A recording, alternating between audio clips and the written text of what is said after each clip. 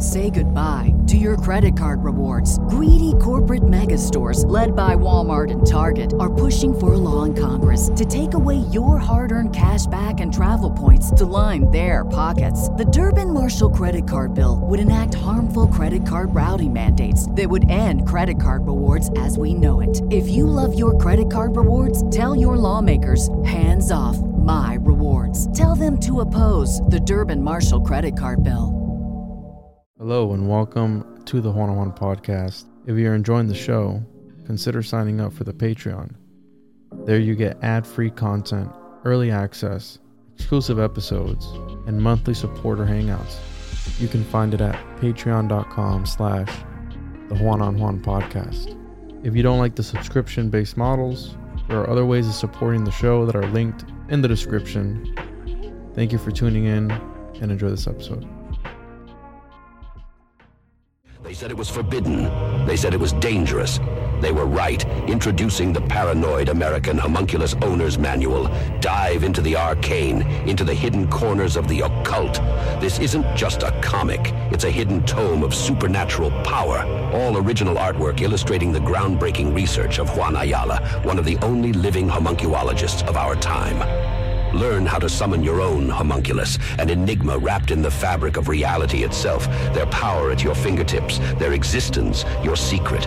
Explore the mysteries of the Aristotelian, the spiritual, the Paracelsian, the Crowleyan homunculus, ancient knowledge lost to time, now unearthed in this forbidden tale. This comic book holds truths not meant for the light of day, knowledge that was buried, feared, and shunned. Are you ready to uncover the hidden? The Paranoid American Homunculus Owner's Manual, not for the faint of heart. Available now from Paranoid American. Get your copy at tjojp.com or paranoidamerican.com today.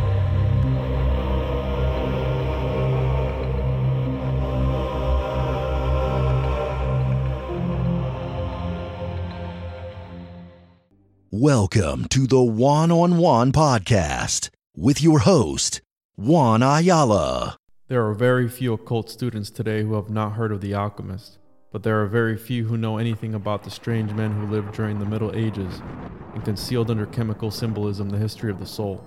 At a time when to express a religious thought was to court annihilation at the stake or wheel, they labored silently in underground caves and cellars to learn the mysteries of nature, which the religious opinions of their day denied them the privilege of doing. Let us picture the alchemist of old, deep in the study of natural lore. We find him among the test tubes and retorts of his hidden laboratory. Around him are massive tomes and books by ancient writers. He is a student of nature's mystery, and has devoted years, lives maybe, to the work he loves. His hair has long since grayed with age. By the light of his little lamp he reads slowly, and with difficulty the strange symbols on the pages before him. His mind is centered upon one thing, and that is the finding of the Philosopher's Stone. With all the chemicals at his command, the various combinations thoroughly understood, he is laboring with his furnace and his burners to make of the base metals the Philosopher's Gold. At last he finds the key and gives to the world the secret of the Philosopher's Gold and the immortal stone. Salt, sulfur, and mercury are the answer to his problems. From them he makes the Philosopher's Stone. From them he extracts the elixir of life. With the power that they give him, he transmutes the base metals into gold. The world laughs at him, but he goes on in silence, really doing the things the world believes impossible. After many years of labor, he takes his little lamp and silently slips away into the great unknown. No one knows what he has done or the discoveries that he has made, but he, with his little lamp, still explores the mysteries of the universe. As the close of the 15th century clouded him with mystery, so the dawn of the 20th century is crowning him with the glory of his just reward. For the world is beginning to realize the truths he knew, and to marvel at the understanding which his years of labor had earned for him. Man has been an alchemist from the time when he first raised himself, and with the power long latent pronounced himself as human. Experiences are the chemicals of life which the philosopher is experimenting with. Nature is the great book whose secret he seeks to understand through her own wondrous symbolism. His own spiritual flame is the lamp by which he reads, and without this the printed pages mean nothing to him. His own body is the furnace in which he prepares the Philosopher's Stone.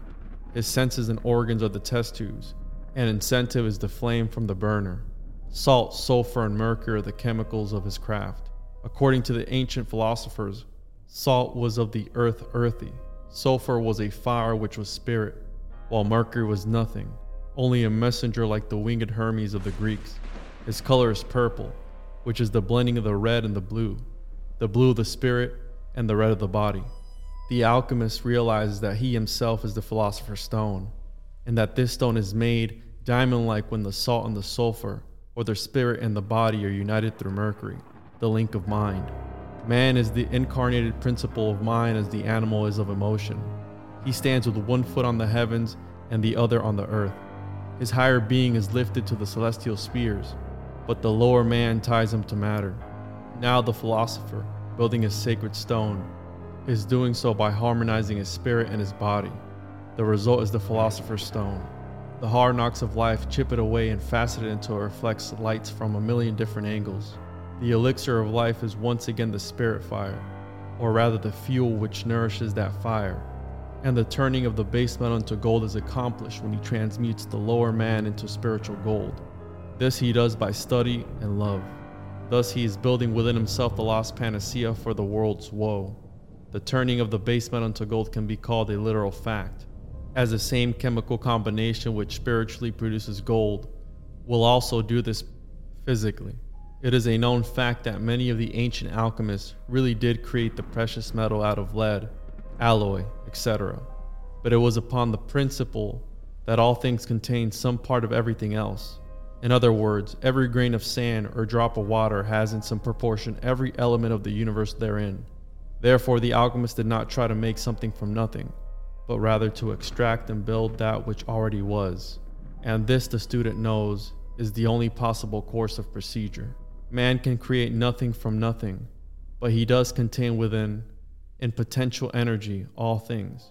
And like the alchemist with his metals, he is simply working with that which he already has. The living philosopher's stone is a very beautiful thing. Indeed, like the fire opal, it shines with a million different lights, changing with the mood of the wearer. The transmuting process, whereby the spiritual fire passing through the furnace of purification radiates from the body as the soul body of gold and blue, is a very beautiful one. The alchemist of today is not hidden in caves and cellars, studying alone, but as he goes on with his work, it is seen that the walls are built around him, and while he is in the world, like the master of old, he is not of it. As he goes further in his work, the light of other people's advice and outside help grows weaker and weaker, until finally he stands alone in darkness, and then comes a time he must use his own lamp, and the various experiments which he has carried on must be his guide.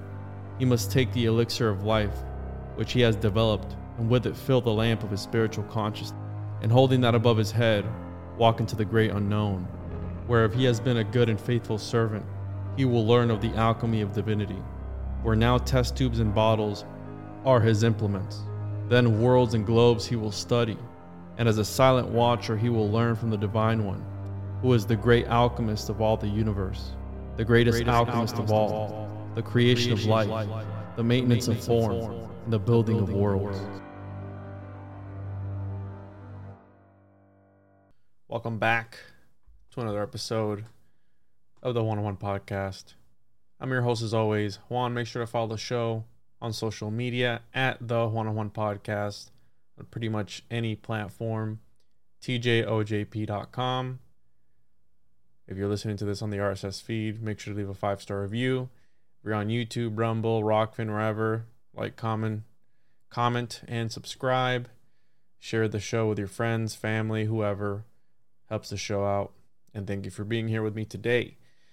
I am going to be talking about something I've dubbed BibAlchemical. And I don't think that's a word as of yet. Recently, I did an episode with Joel Thomas. Shout out to him from Kill the Mockingbirds podcast. And shout out to Sean. And I did an episode with him, Ginger Snaps number 8, the alchemical story of David and Goliath. And that was about references in the Bible to perhaps an alchemical philosopher's stone. And this is something that I've kicked around for a while. the idea of there being alchemy within the Bible, the story itself, but also hidden within the actual text itself. And that's what I'm going to be talking about today. And there's a special guest that's going to be coming in later on in the episode, which you guys will see. But check this out. I'm going to release this at the same time on my YouTube channel with this episode, because in this particular episode that I did with Joel, we get into the Philosopher's Stone, the David and Goliath story, and just like the weird alchemical concepts of that story, than King Solomon, and we get into all that. But let me pull up a book here real quick that I forgot to pull up, that I'm going to read from here in a little bit. So check that out, because in there we break down the story into a tale of Saul's magical armor, David's philosopher's stones, Goliath's shape-shifting sword, and Paracelsus' insight into Adam. An episode that will leave you saying, what the puck? Because the puck stones were the stones that there's no translation for what the puck means. That's in there. But turns out during the medieval and Renaissance periods in Europe, many scholars connected the teachings of alchemy to the first verses of the book of Genesis. Figures such as Gerardus Dorn, Michael Meyer made these links and wrote about them. The Theatrum Chemicum included a section explaining the connection between Genesis and alchemy, which we will get to shortly. Make sure I have another slide here. That's the episode I'm going to be releasing along with this one, probably in the same week or something. But make sure to check that out, because we get into some of the details that I'm not going to get into here. I do get into it in that episode, so make sure to check that out. We talk about the Philosopher's Stone. So Gerard Dorn contended that the whole art of alchemy was contained in the verse, God made the firmament, Genesis 1:7. Michael Meyer, the physician of Rudolf II and chief advocate of the Rosicrucian order in Germany in the 17th century, found it in the verse, quote, the Spirit of God hovered over the face of the waters, unquote, Genesis 1:2. The waters being Mercury. And this guy here, Agadius Guthmann of Augsburg, wrote a lengthy alchemical interpretation of the first verses of Genesis. And I was able to secure that. So he goes in saying, Tubal Cain, who lived before the flood, was considered the father of alchemy, since it was said of him that he was, quote, the forger of every cutting instrument of brass and iron, unquote, Genesis 4:22. I do believe I found this text, which consists of 24 volumes. Okay, thanks to Steve Ross, which the episode I did with him should be out by the time this is out. So check that out. We talked about dreams and hermetic dreams and how his dreams led him through this crazy life that he's lived. It's really interesting. But thanks to him, I was able to secure it at the time of this recording. And I'm going to try and translate it. It is written in low script German. But if you guys enjoy this, let me know in the comments. Shoot me an email, whatever, if you enjoy this format that I'm trying out here. And we're going to get into it in a little bit. But point being, I was able to secure that. And he wrote 24 volumes. Over 1,000 pages, which I'll probably break up into sections as I'm translating it, on just the first 2 verses of Genesis. Okay. It's really interesting that he was able to write so much about those 2 verses. And it was common belief among alchemists that the steps to create gold mirrored the creation of the world as told in Genesis. They saw the sought-after Philosopher's Stone as a mini version of the world and related it to the idea of humans being a smaller representation of the universe. So we have the macrocosm, microcosm, right, that we've always talked about. And if man is able to understand himself, the micro level. He's able to understand the universe, the bigger scale. That was the idea behind that. So, therefore, many alchemists viewed Genesis as a blueprint for their experiments. Some experts believe that understanding the role of Genesis in alchemy's history is crucial, with some even calling it its first chapter the most significant in alchemy.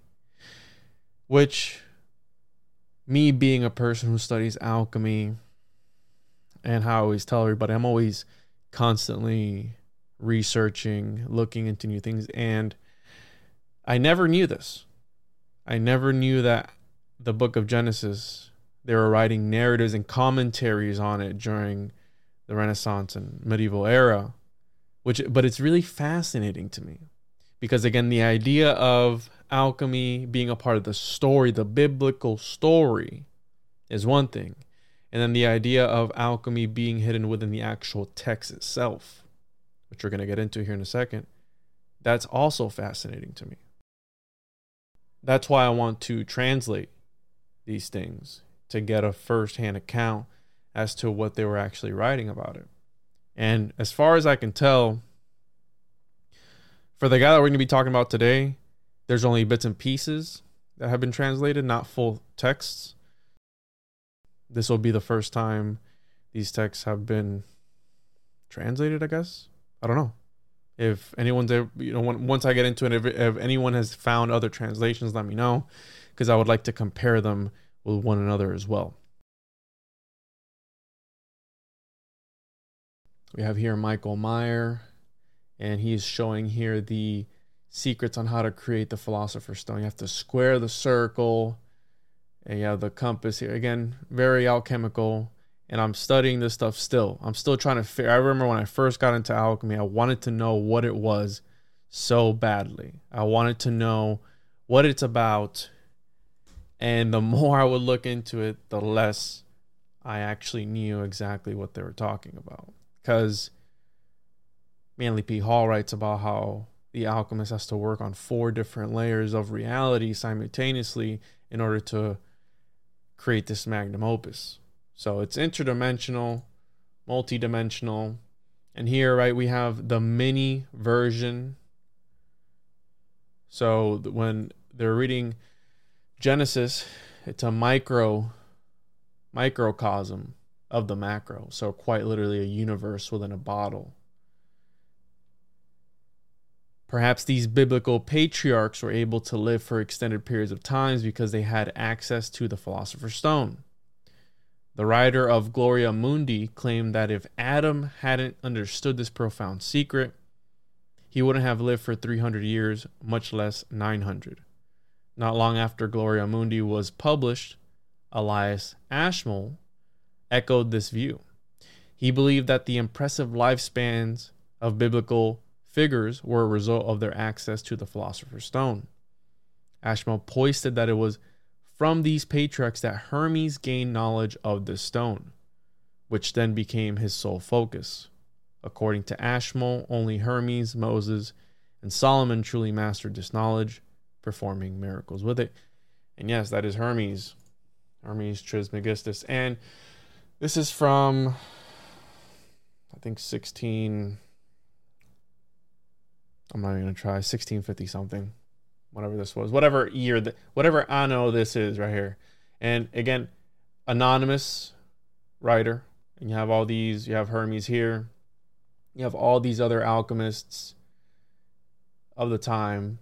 And I personally think that a lot of these alchemical texts were written by groups of people, by groups of alchemists, not one person. Because a lot of these guys, these alchemists that are in history, there's very little information on them. So it makes me think that they were a group of people working together to put stuff out. Gloria Mundi being one of those texts that perhaps was just from a group of people, not just one guy. And I want to read from the Theatrum, Chemicum, Britannicum by Elias Ashmole. And this was a gift from Professor long ago when I went out over it and we did our first episode. And this is a collection of various alchemical texts and poems. And there's a few parts in here, if I can find it, where they talk about the Philosopher's Stone. And this is Elias Ashmole. He is known the Ashmolean Museum, the first museum that there was in Britain, I believe. And he was a student of alchemy. A lot of these guys that collected these works were fascinated. Similar to me, I'm fascinated with this sort of thing, and I don't fully understand it. I don't think they did either. And the more I study this sort of stuff, the less I really know about it. We have here, this is Elias Ashmole, the first of the mineral stone, the which is wrought up to the degree only that hath the power of transmuting any imperfect earthy matter into its utmost degree of perfection, that is to convert the basest of metals into perfect gold and silver, flints into all manner of precious stones, as rubies, sapphires, emeralds, and diamonds, and many more experiments of the like nature.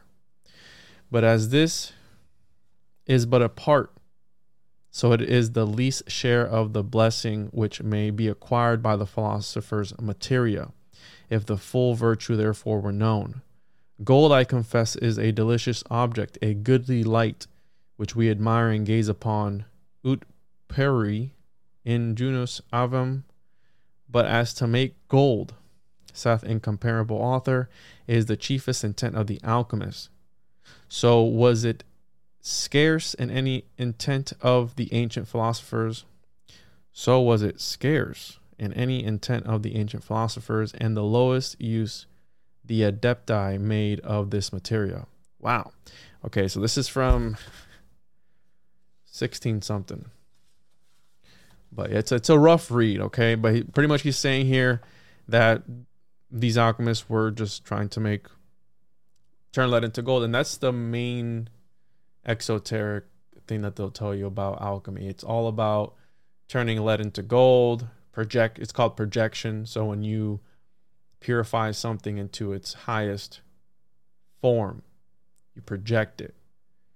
And I think that's just a cover story. There's much more going on, and that's what I love about the topic. And we're going to move on here. Let's see here.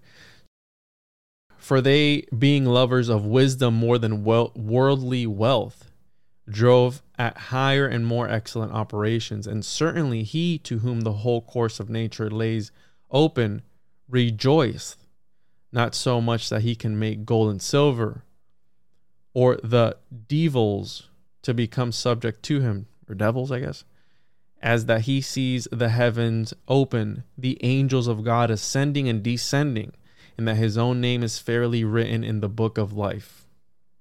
Very symbolic, very hermetic, very alchemical, if you will. Next, to come to the vegetable, magical, and angelical stones.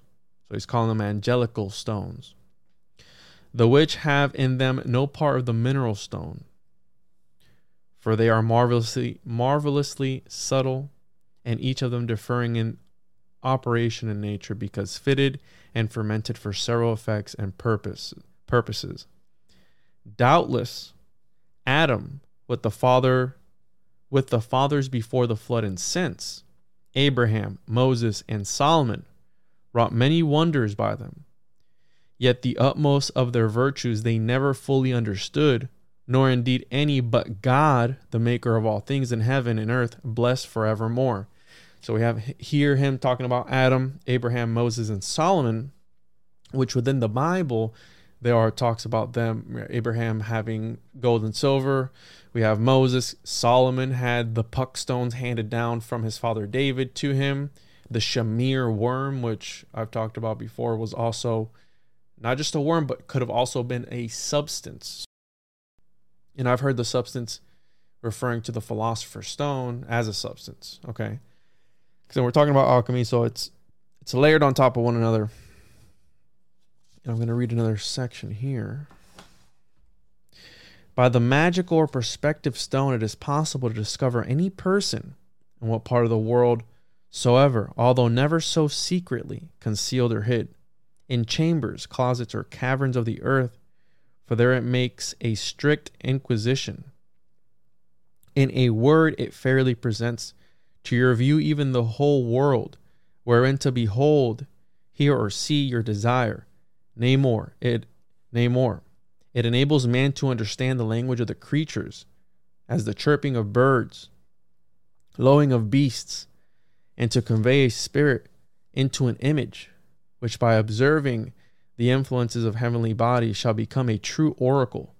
And yet this, as E.A. Elias Ashmole assures you, is not anyways necromantical or devilish, but easy, wondrous, easy, natural, and honest. And this is really important here because he's talking about the chirping of birds. Well, in alchemy, Fulcanelli talks about this alchemical language being the language of the birds. Okay, and being able to understand the language of the birds, and then to convey a spirit into an image, which by observing the influence of heavenly bodies shall become a true oracle. Well, he's talking about the homunculus there. He's talking about invoking a spirit into some fetishism, invoking a spirit into a talisman of some sorts. Okay, in order for it to become a true oracle, all oracles divinate. It's talking about that, and you need the Philosopher's Stone in order to create a homunculus. But then, since this was natural magic, since this was Christian magic, because these were God-fearing men, he tells you right here, no, it's not necromantic or devilish, but easy, wondrous, easy, natural, and honest. They believe that because they believe that God was the greatest of alchemists. And we're going to get into that here in a little bit. But they believe that since it was put in nature by God and you were just mixing things together, it was okay. Because you weren't asking, right? Theurgy is asking for assistance from higher above, from entities outside of space and time. It was all naturally created on earth. But then once you start getting into astral influences or angelic or demonic entities, that's when it would be bad. Okay, and we have this here, and it's interesting because this is supposed to be transcribed from the original. And let's see if I can get it to focus. And if you notice, there's some italicized, some regular. So even, I believe that even these guys, Elias Ashmole, I believe that he was occulting hidden messages in his writing. Steganography. We're going to get to that. Lastly, as touching the angelical stone, it is so subtle, saith the aforesaid author, that it can neither be seen, felt, or weighted, but tasted only. So the angelical stone, it can neither be seen, felt, or weighted. So we're talking about the Philosopher's Stone. That's interesting because I've talked about before how when we're thinking about alchemy, we're thinking about it in a 3D sense. We're thinking about a physical object, a sorcerer's stone like Harry Potter, right? I showed here, pull up the picture. How I showed here, the Philosopher's Stone, we're thinking about something physical that you can touch and feel. But then here, Elias Ashmole, which, if I'm not mistaken, he witnessed a transmutation. I don't quote me on that, but I believe Elias Ashmole talked about witnessing a transmutation in person, a transmutation of lead into gold. And here he is talking about it can neither be seen, felt, or weighted, but tasted only.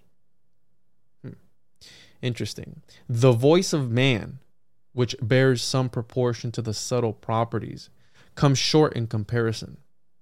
Nay, the air itself is not so penetrable, and yet, O mysteries wonder, a stone that will lodge in the fire to eternity without being prejudiced. It hath a divine power, celestial and invisible, above the rest, and endows the possessor with divine gifts.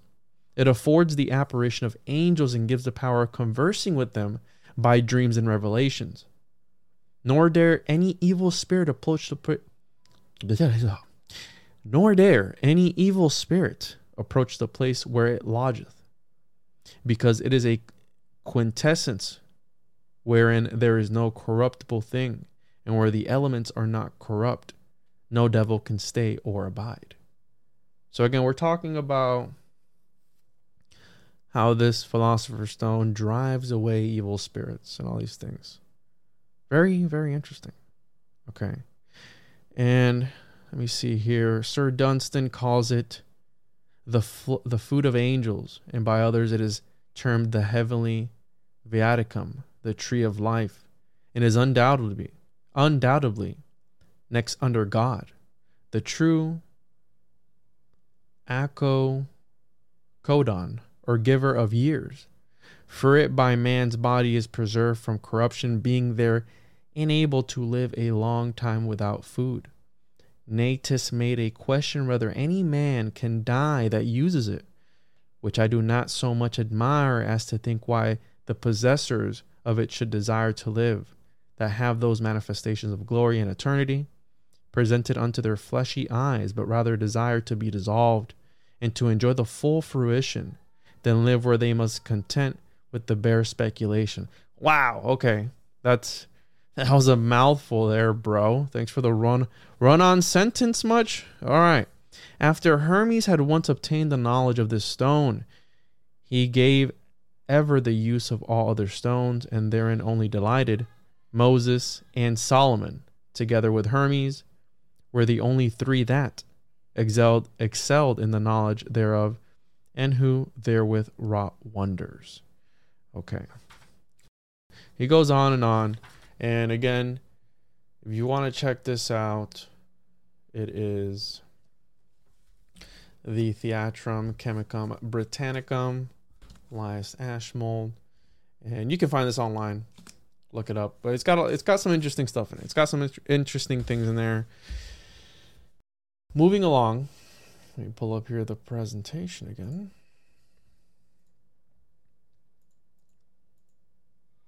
There it is, Theatrum, Chemicum, Britannicum, Elias Ashmole. This dude looks like he's seen some stuff. All right. In the Secret Teachings of All Ages, Manly writes, the fact that the early philosophers recognized in the Bible a book of chemical and alchemical formulae, it is essential that this point be kept in mind at all times. And this is something I've always heard Manly talk about, how the Bible was a numerically encoding something. There's 7 different interpretations of the Bible, and there's 7 different ways, not just the Bible, but any ancient scripture, any ancient literature. There's 7 different ways of interpreting things. And this one really struck me, because woe to that seeker who accepts as literal the rambling allegories of the alchemists. And this is something I get a lot of slack for, because well, the homunculus was symbolic. Yes, there is a symbolic aspect to it, but there's also the literal aspect to it. There's also the other aspect of it could have possibly been so, because remember, we're working on different layers of reality simultaneously. So yes, it is philosophical, it is symbolic, but there's also the practical alchemy of it, which we know today that they're creating people without male, female, artificially. Woe to that seeker who accepts as literal the rambling allegories of the alchemist. Such a one can never enter the inner sanctuary of life, of truth. Elias Ashmole, in his Theatrum, Chemicum, Britannicum, thus describes the methods employed by the alchemists to conceal their true doctrines. Quote, their chiefest study was to wrap up their secrets in fables and spin out their fancies in valleys and shadows, whose radii seems to extend every way, yet so that they meet in a common center and point only at one thing. And that's interesting to say that, right? Because when you picture that, there's a reason why, even if they are using allegory and they're using symbols. This is why symbology interests me so much, because they all are writing about the same thing. They're all portraying the same ideas. So by him saying they all meet in one point all at the same time, it's really interesting. And I've kicked around the idea of alchemy in the Bible for a little bit because of some of the plates I've stumbled across while doing research. Those plates being,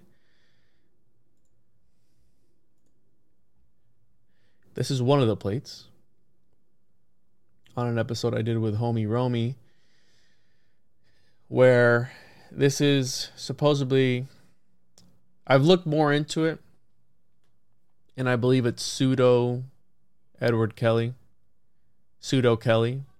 because they attribute it to Edward Kelly, but they were published, I wouldn't say long after Edward Kelly was gone, but after Edward Kelly was alive, definitely. And one of the things that stood out to me was this is supposed to be the magnum opus, the Philosopher's Stone. And back again to the idea of it being a sort of microcosm. We have the two of every animal in here. We also have the lion, which is important. We have the birds are important, the trees. Everything is symbolic in here. We have the sea. It's a vessel, a boat, right? Noah's Ark, right? So the salt plays a critical role too in alchemy. And salt could arguably, it holds everything together, right? We have here just a zoomed up version of it. And then the other one that stood out to me was the Rosicrucian plate. I always forget the name of this one.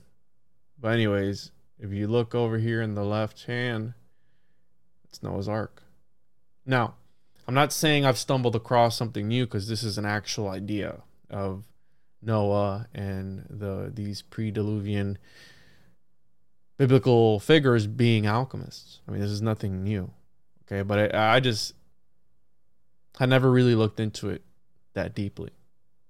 So we have the idea of Noah was one of the greatest alchemists to exist.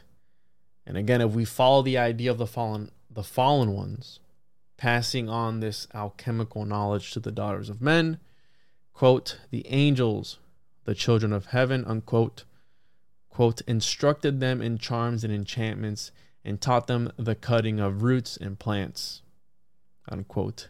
Azazel taught them knowledge of the metals of the earth and the art of working them, and bracelets and ornaments, and the use of antimony, and the beautifying of the eyelids, and all kinds of precious stones, and coloring tinctures. It's really interesting because, so we have here some more alchemical depictions, I guess, of Noah's Ark that I found here. And this is my favorite one because it's, again, like an alchemical vessel. You have here the astrological signs. So this is nothing new, okay? We have the Watchers, the Nephilim, the Elohim, whatever you want to call them, passing this knowledge on to the daughters of men. Well, the interesting part about that is that the term the Watchers, to me, had taken on a whole different meaning. And it took on a whole different meaning after reading Manly P. Hall's Initiates of the Flame, which you heard me reading some excerpts of that in the intro to this episode. That came from that book, which we covered in the Occult Book Club, episode number 1. And in that, Manly states, the alchemist of today is not hidden in caves and cellars, studying alone. But as he goes on with his work, it is seen that the walls are built around him. Let me zoom in here real quick. It is seen that the walls are built around him, and while he is in the world like the master of old, he is not of it. As he goes further in his work, the light of other people's advice and outside help grows weaker and weaker, until finally he stands alone in darkness. And then comes the time that he must use his own lamp and the various experiments which he has carried out must be his guide. He must take the elixir of life, which he has developed, and with it fill the lamp of his spiritual consciousness, and holding that above his head, walk into the great unknown, where if he has seen a good and faithful servant, he will learn of the alchemy of the divinity, where now test tubes and bottles are his implements. Then worlds and globes he will study. And here's the kicker. And as a silent watcher will learn from that divine one, who is the great alchemist of all the universe, the greatest alchemy of all, the creation of life, the maintenance of form, and the building of worlds. Manly P. Hall with that slapper there. And the idea of the watchers being the ones that learn the secret from the divine alchemist God. And that's why they revere and they consider Genesis the greatest of alchemical texts ever written, which that was news to me when I first heard of it. But the watchers, right, that observed the magnum opus, learned it, passed it on then to the daughters of men. And it's interesting because, and again, these are ideas that I'm going to be developing as I go on, because it's a lot of material to cover. But the first alchemist, one of the first alchemists, Zosimus of Panopolis, the earliest Hellenistic alchemist, states that the book in which the angels put their knowledge in was called Chema, and therefore the name Chema was applied to the alchemical art. Because if we recall, the watchers are the ones who learn from the divine alchemist at work, transmuting and creating reality itself. Right? Let me edit this here. Creating reality itself. They learned it directly from God. And it's funny because Zosimus of Panopolis, this is something I'm going to be developing further, he also wrote commentaries. I wouldn't say commentaries, but he wrote about the Book of Enoch, which is really interesting because in the Book of Enoch, we have these alchemical ideas, right? Where they take up Enoch, and mind you where Enoch is. Enoch is up in this higher dimension, this higher level of reality, observing these beings at work, the watchers, the angels, whatever you want to refer to them as. And again, if you follow the lore and want to stick with it, in the third book of Enoch, Enoch becomes Metatron. He becomes the lesser Yahweh, the little Yahweh. So what if through learning these secrets, right, the magnum opus, you are able to dissolve out of this reality, out of this existence? Well, I think it could be metaphysical, it could be symbolic, it could be whatever, but to me, that is the reason why a lot of this knowledge is occulted, because they don't want us to learn in order, and again, I'm not saying you're going to quite literally dissolve out of existence, but who knows? I mean, you might dissolve out of reality itself. I'm not, right, the supernatural is a real thing. But what if this is what they're occulting from us? And by them taking out that book in the Bible, it being some sort of alchemical, symbolic, encoded text, that's why it was never canon. At least in the canon that we know, or that I know. As a lot of people don't know, I was born and raised Pentecostal Christian, but that's besides the point. Okay? But what did Enoch see that he was able to then just dissolve out of reality and become this overseer of reality, able to manipulate it? Just very interesting. Okay. And for this next part, I'm going to be drawing from Raphael Patai, his work titled Biblical Figures as Alchemists. And it's a really great piece with a ton of information. So if you want to learn more on this subject, you can go ahead and check that out, Biblical Figures as Alchemists. And Raphael has also written other stuff. He is an esotericist when it comes to alchemy. And he also uploaded a copy of Theatrum, Chemicum, which I was able to use for this episode, which you'll see here in a little bit. But in other Hellenistic Egyptian alchemical circles, from this emerged a link between alchemy, referred to as chemia, and Noah's son, Ham or Cham. There was a belief that chemia was named in honor of Cham, who was considered its initial practitioner.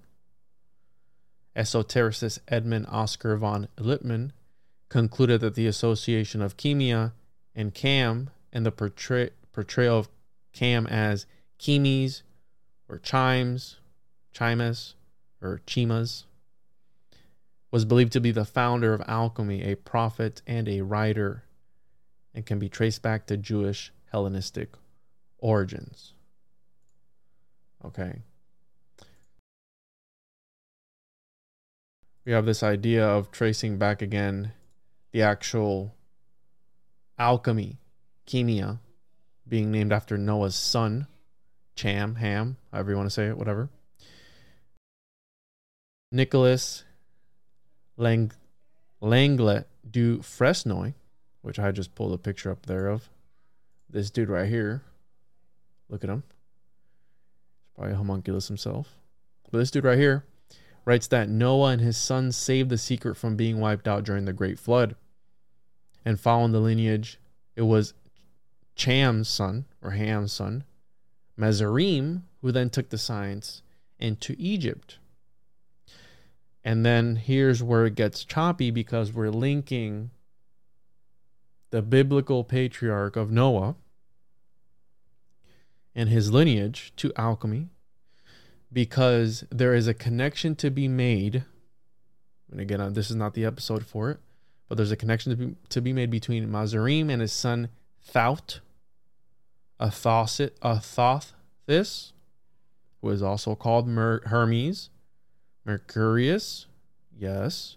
And we're going to be talking about that, later on, because they're quite literally tying Hermes Trismegistus or Trismegistus with the lineage of Noah. And I'm coming at it from a, would it be Christian or whatever, biblical standpoint. I know that there are other figures and other mythologies that follow the story of Noah, but that's besides the point. I'm looking at it from this point of view right now. And one more thing I want to solidify before we move on, that I'm going to be developing further on further episodes, of Noah being an alchemist or being portrayed as one in a biblical aspect. And I'm not saying this to discredit any religion, not discredit Christianity or any of that. Okay, I'm just trying to look at it from a different lens. This is not the episode for that. Because I am in the camp of belief that we have had secrets occulted from us that were or are in the Bible by the establishment. And they only give you the exoteric. And they keep the esoteric stuff for themselves, in my opinion. So I'm just putting that out there. I'm not trying to discredit anything here. I'm not trying to be anti-Christian or anti-biblical, whatever. I'm just looking at it from a different perspective. Genesis 8:6-8, and I just did the King James version because why not? Check out my episode on King James I did a while back. And it came to pass at the end of 40 days that Noah opened the window of the ark which he had made. And he sent forth a raven, which went forth to and fro until the waters were dried up from off the earth. Also he sent forth a dove from him to see if the waters were abated from off the face of the ground. But the dove found no rest for the sole of her foot, and she returned unto him in the ark, for the waters were on the face of the whole earth. Then he put forth his hand, and took her, and pulled her in unto him into the ark. And he stayed yet other 7 days, and again he sent forth the dove, out of the ark. Now, let me draw your attention to these particular verses, because in alchemy there are 4 major stages: the negrito, albedo, citrinitas, and rubido robedo. Negrito is the blackening stage. It is considered the first stage, symbolized by the raven. Okay. And these are part of that pseudo Edward Kelly collection. So we have the dove, which is prominent in alchemy. We have it here as well. This is representing the Holy Trinity. And then Falconelli, right, with the crow, raven, or black bird. Okay. After the raven, he sends out the dove. The dove represents the albedo or whitening stage. Mind you that the ark is a boat or vessel, or we're talking about alchemy and alchemical vessels. Further in the idea of this being some sort of alchemical process or story. Okay. And again, as I am learning about alchemy and as I'm deciphering the symbology, it's making a lot more sense to me as I go along. And that's why sometimes I'll be doing an episode and it'll just hit me like a bag of potatoes as I'm reading whatever I'm reading, and I'll make a connection instantly when it comes to that sort of thing. So I'll be talking about this, Zosamos and Enoch, on a later episode, because that's a deep rabbit hole. There's plenty of material there, and I wanted to use this more as I want to do a different format with this episode and see what everyone thinks, and if they enjoy it, then I'll do a similar format. If not, I'll just chop it up with just the material, do a presentation, whatever. So let me know what you think. And again, I find that Zosamos and Book of Enoch connection, because it's almost like there was, I don't know, maybe a secret hidden code in it. I don't know. In Book of the Revelation of Hermes, interpreted by Paracelsus, discusses a powerful and unchanging essence. He refers to it as the core principle of alchemy, a secret gift passed down from above to Adam. It is the secret of all secrets, the last and highest thing to be sought under the heavens, the life elixir, the stone of spirit and truth, the water of life, the oil and honey of eternal healing. It is the Spirit of God, which in the beginning filled the earth and brooded over the waters. You get the point. Alchemical, that was by Paracelsus, who was interpreting that. And also I want to show here the title, the cover to the King James Version, 1611 of the Bible. Okay. And the reasoning behind me believing that there is some sort of secret hidden within the Bible itself. Where do I get that from? Well, the concept of alchemy within the Bible embedded in the actual story, again, like how I mentioned earlier, is one thing, historically accurate or otherwise, I'm not worried about that right now, is one thing, but the idea of the Bible having within it hidden / occulted alchemical knowledge within the actual text on how to create the Philosopher's Stone or anything else, I got that from the idea of Francis Bacon being the editor of the 1611 King James Version of the Bible, adding that he was a Freemason who left Masonic marks on the first edition, alleging that ciphers exist within the first editions. This is what would lead me to believe that there is some occult knowledge within the Bible that maybe has been watered down or changed, because there's so many translations. It's wild to me. And one thing that I've been learning about alchemy is that, right, this occulted scaffolding, the intention of the original authors and all these different things that you can apply after the fact if they didn't know about the original concept to begin with. Okay, so we can apply,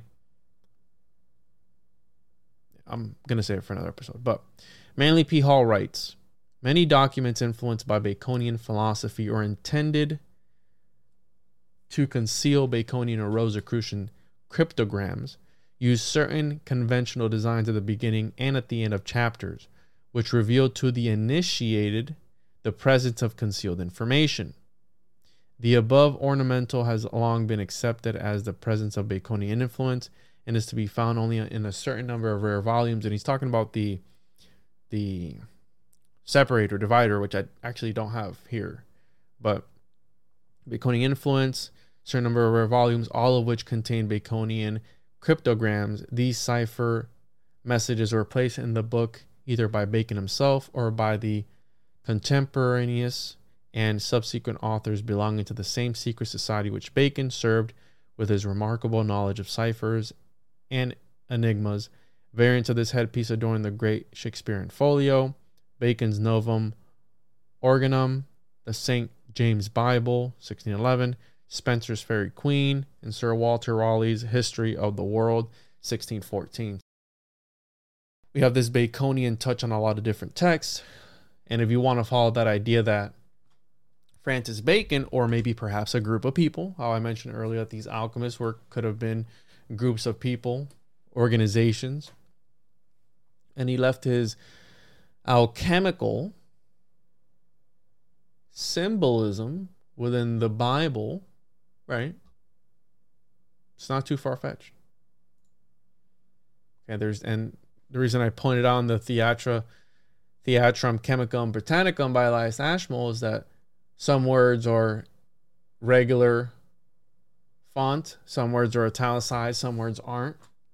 Some words are fully capitalized. So within that, there being some sort of code, it's not too far-fetched.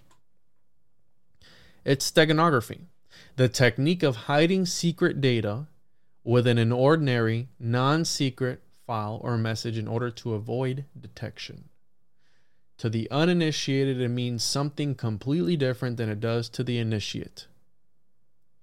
This also relates to the occulted scaffolding that I've talked about before, how there are occulted ideas, concepts that were put into the works, and you don't know the intention of which you're carrying for that alchemist or whoever.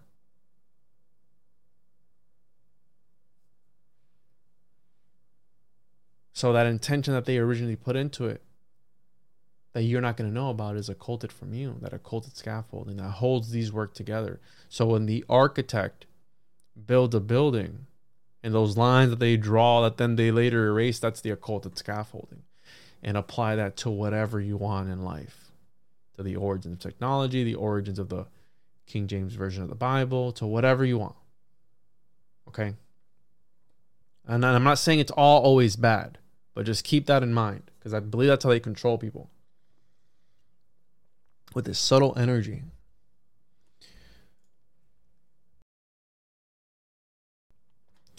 The chemical theater, or Theatrum Chemicum, is an extensive compilation of the alchemical texts spread across 6 volumes over a span of nearly 60 years. The first trio of volumes appeared in 1602, and the entire series concluded with the 6th volume in 1661. This collection stands out as the most exhaustive single publication on alchemy in Western history. The full title, it's a doozy, it's a mouthful. Let me take a sip of water for this one.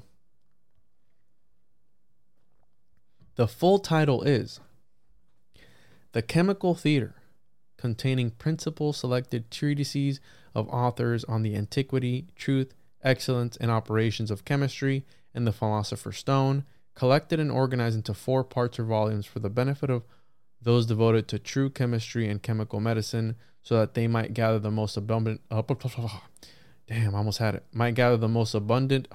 of the best remedies. Lazarus Zetzner in Oberursel and Strasbourg, France, was responsible for publishing all the volumes except for the last 2. Those were published posthumously. I believe that's how you say it. And Lazarus Zetzner was born in 1551 in Strasbourg, died in 1616, and was a renowned German publisher and printer, best remembered as the editor of the Theatrum Chemicum in conjunction with the University of Strasbourg. Zetzner also published works spanning various topics, including humanism, history, philosophy, medicine, and law. What's interesting about our boy here, Zetzner, is that there's no pictures of homeboy. Interesting. There's no pictures of him. The only picture we have is the stamp, his publishing stamp, which he would put on everything. But of him, there's nothing, and there's really not much information, right? Zetzner pursued his education at a grammar school in Strasbourg, beginning in 1582. Zetzner embarked on his publishing career in Strasbourg. He expanded his operations beyond Strasbourg, establishing branches in Cologne from 1602 to 1612 and Frankfurt from 1611 to 1615, and overseeing a printing establishment in Oberursel. His legacy in the publishing domain was carried on by his heirs, including his son Eberhard, at least until 1661, marked by the release of the final volume of the Theatrum Chemicum. And Zetzner his publishing portfolio comprised works by Raymond Lull and pieces by Paracelsus. He also printed writings attributed falsely to Paracelsus, so we got pseudo-Paracelsus, on alchemy, as well as medical articles rooted in the orthodox medical traditions, followed by Galen's disciples who opposed Paracelsian views. While he was also known for alchemical publications, he didn't shy away from critiques of the field, such as Nicholas Gerbert's An Attack on Alchemy, which I am going to be diving into because I believe I was able to find a good copy of it. And again, I say I believe I found a copy because I can't read the stuff until I translate it, or at least translate a few of the pages. So hopefully I found this. And what I think is interesting is that it's something opposing alchemy, right? So something against the alchemical belief. And I want to see what he has to say, because apparently this guy, Nicholas Gilbert, was an alchemist and then he turned on it. So he has An Attack on Alchemy. And I think that's awesome of Zetzner, if he was an actual guy or a group of people, to publish the opposing views, because we get stuck in this echo chamber sometimes, and it happens in this community. And I think it's good to look at things from various perspectives, hence why I'm doing this episode right now on this particular topic, because I think it's cool, right? I think it's pretty dope. So I'm going to be diving into that later on. I think I have a good copy. I don't know. We'll find out. And it's pretty long. I think it's 100 and something pages long. Zetzner also had a hand in publishing works by Johann Valentin Andrea and several Rosicrucian texts, notably the Chemical Wedding. That's the Chemical Wedding of Christian Rosicrucians, which is interesting because that was some of the first Rosicrucian texts. The fact that there's no pictures of this guy, I don't know, perhaps he played a role and was part of this Rosicrucian Brotherhood, which the Rosicrucian Brotherhood, right, that picture that I showed you guys at the beginning has the little Noah's Ark on top of, is that Mount Ararat, I think is what it's called? Could be wrong on that. Don't quote me on that. These volumes encompass a vast range of alchemical content, from essays, notes, and poems to treatises. Some of these have known authors, while others are anonymous. Now, thanks to Raphael Patai, he was one that has scanned up a majority of the Theatrum Chemicum, and I was able to pull the part that I'm going to be breaking down here soon from his scans. So shout out to him, because if it wasn't for him scanning it, I don't know if I'd be able to find another copy to translate. The Theatrum Chemicum contains a large range of alchemical content, from essays, notes, poems to treatises. Some of these have known authors, while others are anonymous. I just said that. And it was distributed more broadly than many alchemical works from that period, and being written in scholarly Latin at the time, it's a misconception to attribute Zetzner as the original author of many of his texts. That tends to happen, where they attribute certain works to these other people. sometimes by mistake, sometimes purposely. I think it's called pseudepigraphy, where you take a work like the Liber Vitae and you go, hey, Plato wrote this. Because you don't want to put your name on how to create on something that's necromantical, if you will, right? So, and the Theatrum Chemicum has roots in earlier alchemical publications tracing back to around 1475. During that time, several writings, possibly authored by Gerber, Pseudo-Geber, or Jabir, however you want to say it, coupled with alchemical poems, made their way around Venice and a decade later, Rome.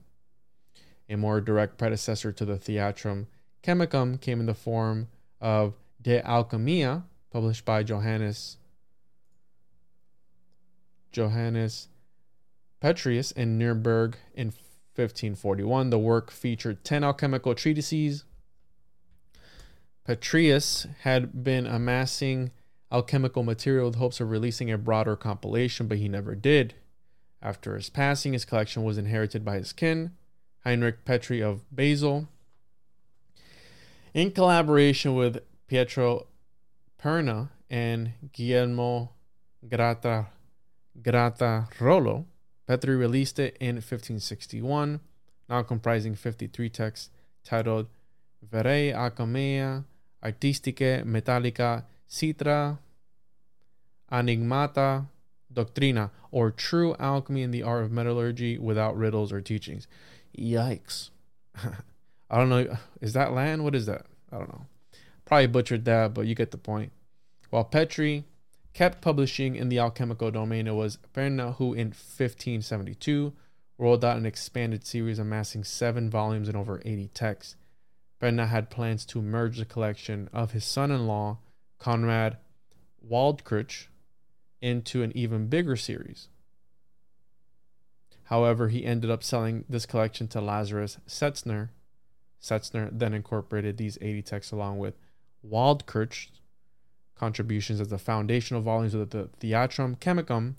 Across its 6 volumes, Setzner broadened the collection to encompass more than 200 alchemical treatises. And I too, Mr. Setzner, just want to collect alchemical manuscripts with the boys and do alchemical shit. Right, because who doesn't, okay? Who doesn't want to do alchemical shenanigans with their homies, right? Isn't that what everyone's striving for? Determining a definitive table of contents for the different volumes of Theatrum Chemicum has been a debate among researchers. The inconsistency stemmed from the lack of standardized publishing norms during early printing days and the habit of reprinting articles from prior editions, sometimes under altered titles. This results in variations in format, titles, page numbers, and occasionally even the names of the authors. There's a debate about whether some unsigned writings had their own authors or were meant to be attributed to the author of the previous text. And we see this all the time. We saw this with Manly P. Hall, right? Setzner proposed authorships for several writings cannot be confirmed due to the publishing practices of that era, the age variations among the works, and the absence of contemporary citations. Given the esoteric nature of the topics covered, the lack of clarity on authorship wasn't unusual during the time. We see this in the works of Manly P. Hall, as well as I've stated before on the podcast. I go to look for, it happened to me on something for this too, the 24 volumes. The reason I couldn't find the 24 volumes, shout out to Steve Ross, was because the author's name, again, there's that language barrier. So when it was translated, the name was spelled completely different than what it was originally, than what I had access to. Manly P. Hall would also take full excerpts of other authors, which he thought were dope, and he would just publish them. There was no plagiarism back then. I don't believe they were doing this on purpose. It was just the way it was. They would just publish things, and when something would be translated into another language, the name of the actual text would change. I saw that with trying to look up the Liber Vitae. I was able to find it under other translated names, the Liber Anagremus, etc., etc. So this was something, and it's a shame because a lot of this knowledge whether it is BS or not, is going to be lost to time because of that. Okay. And I don't know. I think that's why I'm here, to also spread this knowledge and keep it alive. I don't know. From the Theatrum Chemicum, we'll be focusing on Gerard Dorn's 1583, Creatio, Mundi, ex Narratione, Moises in Genesis, Physica, Genesis, or creation of the world from the account of Moses in the book of Genesis, the physical Genesis. Now, a lot of people have been asking me to create a homunculus on air, or create one, or do alchemical works. And I have. I have created a homunculus for this episode. And he's going to be reading you this text of the Creatio Mundi by Gerard Dorn from 1583. So stay tuned for that. And like I said, I want to be doing this more often. So let me know what you think. And I'm going to be talking about texts that I find interesting. So if you enjoy this, let me know so I can make it a priority. Otherwise, I'll just do it whenever I can. Gerard Dorn it's really interesting because I had no idea about this guy. And mind you, back again, there are no pictures of him. Very limited information. I'm not saying that's indicative of anything, but it's just interesting. Is it indicative that he wasn't a real person? I don't think so. Is it indicative that it was a group of people? I don't think so. But it's just interesting that there's some information that could have perhaps been lost to time. I hadn't heard of this guy until now. So I started digging about this biblioalchemical connections, biblioalchemy. And I found some really interesting stuff on this guy. So Gerard Dorn, 1530 to 1584, was a Belgian philosopher, alchemist, physician, translator, and bibliophile. Okay? While much of Dorn's early existence remains a mystery, like a lot of 16th century figures, it is accepted that he was born around 1530 in Mechelen, now a region of Belgium's Antwerp province. He studied under Adam von Bodenstein, whom he dedicated his debut publication. Now, starting in 1565, Dorn began his journey as an author. He used John Dee's Monas Hieroglyphica as a decorative element on his work Chemisticum Artificium. I don't think I have that pulled up here. No, I don't. But what's interesting about this guy is that in collaboration with von Bodenstein, which I've heard that name before and I can't recall right now. I'm sure it's got to do something with alchemy. Dorn played a critical role in preserving and later publishing many of Paracelsus' manuscripts. He also translated a significant portion of these works into Latin for Prieto Perna, the guy we talked about earlier, a Basel-based publisher. Dorn resided in Basel throughout the 1570s, later moving to Frankfurt in the initial years of the 1580s. It was here that he died in his mid-50s. Now, Dorn was an avid Paracelsian, so his philosophy leaned heavily towards Paracelsus. He considered him a beacon of superior philosophy and a more Christian worldview. Contrary to many of his contemporaries, Dorn prioritized the theoretical exploration of the human mind over the hands-on laboratory experimentation. He found the leading scholastic educational approach of his time lacking. Like several of his alchemical peers, Dorn expressed disdain for Aristotelian philosophy, particularly its focus on our perceivable reality, arguing that genuine seekers of alchemical knowledge should bypass Aristotelian teachings in favor of a more, quote, truthful doctrines, unquote. And then it's interesting that it's Aristotelian because Aristotelian is the leading one. I mean, it's the one that we still see a lot of today, and it was in full force up until the 17th, 18th century. So, again, this guy's fighting against the establishment. And the theoretical exploration of the human mind over hands-on laboratory experimentation. So we see this shift in alchemy go from, again, metaphysical to physical to more spiritual, right, towards the end of it. And now people are spiritual alchemy. It's psychological, right? It's symbolic, bro. There is no homunculus. Well, let me tell you something, buddy. Look me in the eyes. You gotta love your homunculus before you can love yourself. All right? Just gonna put that out there. All right? But point being that in Dorn's perspective, the realms of religion and medicine had undergone reforms, the Reformation and Paracelsus' doctrines, respectively. He asserted the idea of a reformation in learning, emphasizing the need for a spiritual and mystical philosophy of love. Dorn's unusual theological perspective stated that it was that it was God rather than humanity who required redemption. Yikes. He envisioned the alchemical process as an endeavor aimed at redeeming God, a stance that was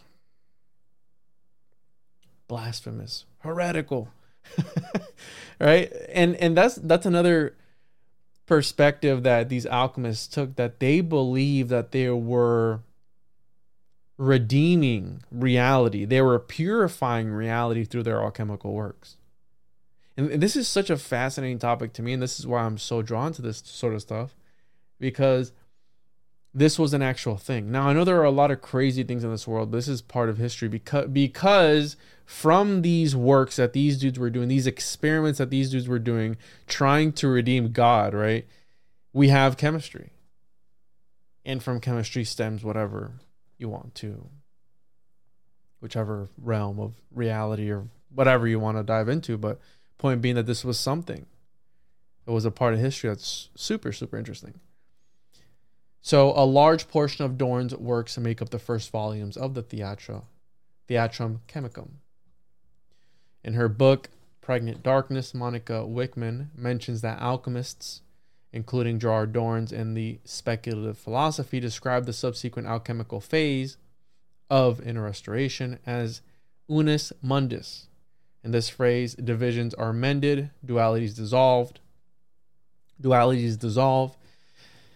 and the individual, termed ver unus, merges with the global spirit. It is an underlying concept of Western philosophy, theology, and alchemy, of the primordial unified reality from which everything derives. So very Platonic. There is the one, there is a source that therefore emanates out reality. And any perceivable reality is an emanation of the one. Going back to the whole we are one, therefore we should love each other type of thing. Philosophy of love, right? And the idea was popularized in the 20th century by Carl Jung. Though the term can be traced back to scholastics such as Duns Scotus, and was taken up again in the 16th century by, you guessed it, Gerard Dorn. Now, something that I didn't know when I started diving into this is that Gerard Dorn is the most cited alchemist in all of Jung's work. Carl Jung was deeply interested by Dorn's writings. On Jung's travels to India in 1938, he ensured he carried along Dorn's writings with him. In his discussion on alchemy, Dorn is among the most cited sources of Jung. Jung writes, "The journey to India in 1938 formed an intermezzo in the intensive study of alchemical philosophy on which I was engaged at the time. This had so strong a grip upon me that I took along the first volume of the Theatrum Chemicum of 1602, which contains the principal writings of Gerardus Dornius. In the course of the voyage, I studied the book from beginning to end. Thus, it was this material belonging to the fundamental strata of European thought that was constantly counterpointed by my impressions of a foreign mentality and culture. Both had emerged from original psychic experiences of the unconscious and therefore had produced the same, similar, or at least comparable insights. So we have, and again, I'm going to be developing on this idea. So we have, thus Dorn exclaims, transform yourself from dead stones into living philosophical stones. Carl Jung, Psychology and Alchemy. The alchemical operations were real, only this reality was not physical but psychological. Time as a child, playing like a child, playing a board game, The Kingdom of the Child. This is Telesphorus, who roams through the dark regions of this cosmos and glows like a star out of the depths. He points the way to the gates of the sun and to the land of dreams. And this is something that Carl Jung, right, the cubical stone of Carl Jung, and you guessed it, baby, Telesphorus is a homunculus. Okay, we got Carl Jung talking about the homunculus, the Jungian homunculus. But I found it really interesting because I have more stuff on this that I want to get into later on. I don't want to make this episode too long. But apparently, I think from Dorn was where Jung got his active imagination concept from, which we know is really important. Visualization in the active imagination. That's how he was able to interact with these entities that were stepping into his reality and all this stuff. So I want to dive into that later on, but I had no idea that this was when I translated the works. I created the homunculus, going to read it to you guys and all that stuff. I didn't know that this was the alchemist that Jung quoted the most. This very obscure alchemist, right? I don't even know who this guy is. So as I was researching it, all this stuff started popping up. I was like, oh, okay, this is cool. So before we head out, Dorn's explanation is illuminating in that it affords us a deep insight into the alchemical mysterium continuationis. That's a big word I've never seen before. If this is nothing less than a restoration of the original state of the cosmos and the divine unconsciousness of the world, we can understand the extraordinary fascination emanating from this mystery. It is the Western equivalent of the fundamental principle of classic Chinese philosophy, namely the union of yang and yin in Tao, or Tao, and at the same time a premonition of the tertium quid, which, on the basis of psychological experience, on the one hand, and Rhine's experiments on the other, I have called synchronicity. If mandala symbolism is the psychological equivalent of the unus mundus, then synchronicity is its parapsychological equivalent. And that's Mysterium Connie, whatever that second word, who cares? You get the point. He got a lot of ideas from Dorn that influenced him, and he saw parallels between Dorn's work and his work. I'm going to be diving deeper into that. But in the meantime, make sure to follow the show. All social media platforms. Leave a 5-star review. It takes 2 seconds. If you don't want to support the show monetarily, that's fine. I don't care. But at least leave it a 5-star review. It'll bump us up in the algorithm. Give us a like, comment, subscribe, whatever. Share. All that helps. I prefer that over monetary support, to be 100% with you. So hopefully you enjoyed this. This was an introduction to something that I want to start doing more of. So if you enjoyed it, let me know, and I'll start doing more of these. But make sure tjojp.com, get your copy of the Occultus Mundi, the Homunculus Owner's Manual, the Chosen One comic book, all that good stuff. I appreciate every single one of you who tunes in. And as always, catch you on the other side. Creation of the world from the account of Moses in Genesis. Concerning the intelligible world, day 1. In the beginning, God created the heavens and the earth was formless and void, and darkness was over the face of the deep, and the Spirit of God was moving over the waters. And God said, "Let there be light." And there was light. And God saw that the light was good, and God separated the light from the darkness. God called the light day, and the darkness he called night. And there was evening, and there was morning, the first day. Concerning the visible world, day 2. And God said, "Let there be a vault between the waters to separate water from water." And God made the vault and separated the water under the vault from the water above it. And it was so. God called the vault sky. And there was evening and there was morning the second day, day 3. And God said, "Let the waters under the sky be gathered to one place, and let dry ground appear." And it was so. God called the dry ground land, and the gathered waters he called seas. And God saw that it was good. Then God said, "Let the land produce vegetation, seed-bearing plants and trees on the land that bear fruit with seed in it according to their various kinds." And it was so. The land produced vegetation, plants bearing seed according to their kinds, and trees bearing fruit with seed in it according to their kinds. And God saw that it was good. And there was evening, and there was morning, the third day. Day 4. And God said, "Let there be lights in the vault of the sky, to separate the day from the night, and let them serve as signs to mark sacred times and days and years, and let them be lights in the vault of the sky, to give light on the earth." And it was so. And God made the 2 great lights, the greater light to rule the day, and the lesser light to rule the night, and the stars. And God set them in the firmament of the heaven, to give light upon the earth, and to rule over the day and over the night, and to divide the light from the darkness. And God saw that it was good. And the evening and the morning were the 4th day, day 5. And God said, "Let the waters bring forth abundantly the moving creature that has life, and fowl that may fly above the earth in the open firmament of heaven." So God created great whales and every living creature that moves, which the waters brought forth abundantly, after their kind. And God saw that it was good. And God blessed them, saying, "Be fruitful and multiply, and fill the waters in the seas, and let fowl multiply on the earth." And the evening and the morning were the 5th day, day 6.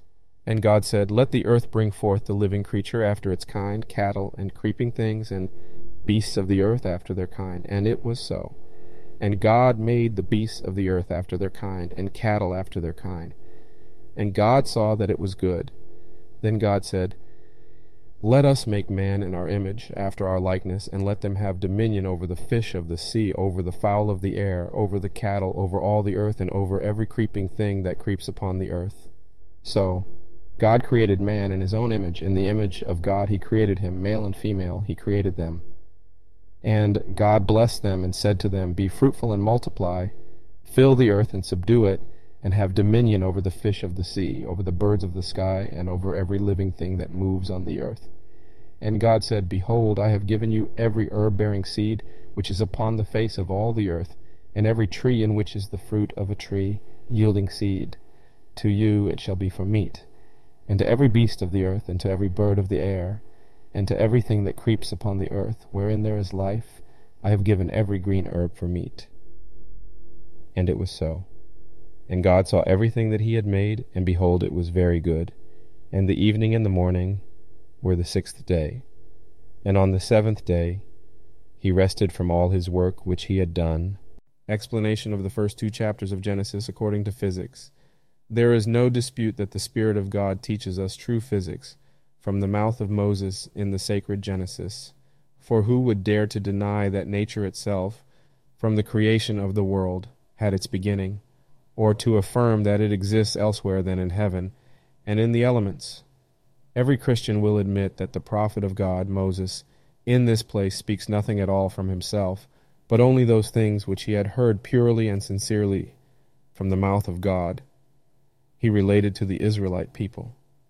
If perhaps someone doubts, they will be rightly deemed worthy of being expelled from the assembly of the faithful. Therefore, he should neither be further heard nor admitted to a pious and truly Christian conversation unless he repents. Therefore, in teaching the Israelite people, chosen by God, according to God's command, Moses begins with physics, through the narration of the creation of the world and the first visible nature of creatures, so that more easily and better by admiring such magnificent works of God, he would lead his newer and still unlearned disciples to higher things, namely to supernatural ones, and would bring them into the knowledge of their highest Creator. Therefore, from the beginning, he teaches them that before the Most High God would create man, his ultimate creation in his image and likeness, he wanted to create out of nothing his dwelling, and in it whatever would be necessary for his use. And he did not want this to be devoid of the image of his unity, which he had established to be the first visible creature. He also adorned this, created in a most beautiful order with numbers, measure, and weight with a certain admirable artistry. With these three, as with instruments, or rather first ideas and forms, he decided to use in this his work. Hence, we rightly and not rashly infer that men should have drawn with utmost reverence and gratitude the principles of their arts and sciences, especially medicine, which first presented itself as necessary to man after the fall, primarily since we see the Supreme Creator having used these means, even though he could have created all things with a mere nod, being God who in no way needed them, but so that he might give us humans models of himself, according to whose standard, whatever we would do in this world, we would aptly conform, and we would recognize all our wisdom as having arisen from the source of wisdom, God, and not from elsewhere, and to him we would bring all the thanks owed. He decided to do so. Therefore, from such divine models, we will teach that our principles, both in physics and in medicine, as is fitting, have arisen and been taken, and we will strive to demonstrate this with the strongest arguments, namely from the sacred scriptures, and with irrefutable examples, against which let the unfaithful rage as they will. We also intend to set forth the principles of these adversaries, so that both sides might be laid bare to the entire world, and it will be free for discerning men to distinguish between the true and false foundation in the meantime. We are indeed consoled that we depend on the source of truth, and in this we emulate Christian teachers and not the unfaithful. Then we believe our enemies can bring nothing against us except the authorities of men, even those rejected by God, and those completely ignorant of the truth that exists in God alone. Let one among the unfaithful wise, the ancient professors of arts, or rather the teachers of their discoveries, be shown to us, who has known God in truth, or who has not been blasphemous towards God and the Son of God, like that leader of his medicine, Galen, or an idolater, and was not led astray by a spirit of contradiction. Nevertheless, they want whatever they write and teach to be regarded as truth. They are seduced by the same reasoning they unashamedly dare to put forth. In the discussions of arts and faculties, they say, it is not about the knowledge of God, this pertains to theology, as if they conclude they can possess and practice them without God. What blasphemy is this? From this it is clearer than light that those who utter such things do nothing out of love for their neighbors, but only out of greed. Can there be true medicine and a physician without their Creator? But let us dismiss men of such a caliber who even think of such things, and let us finally gather our conceptual thoughts.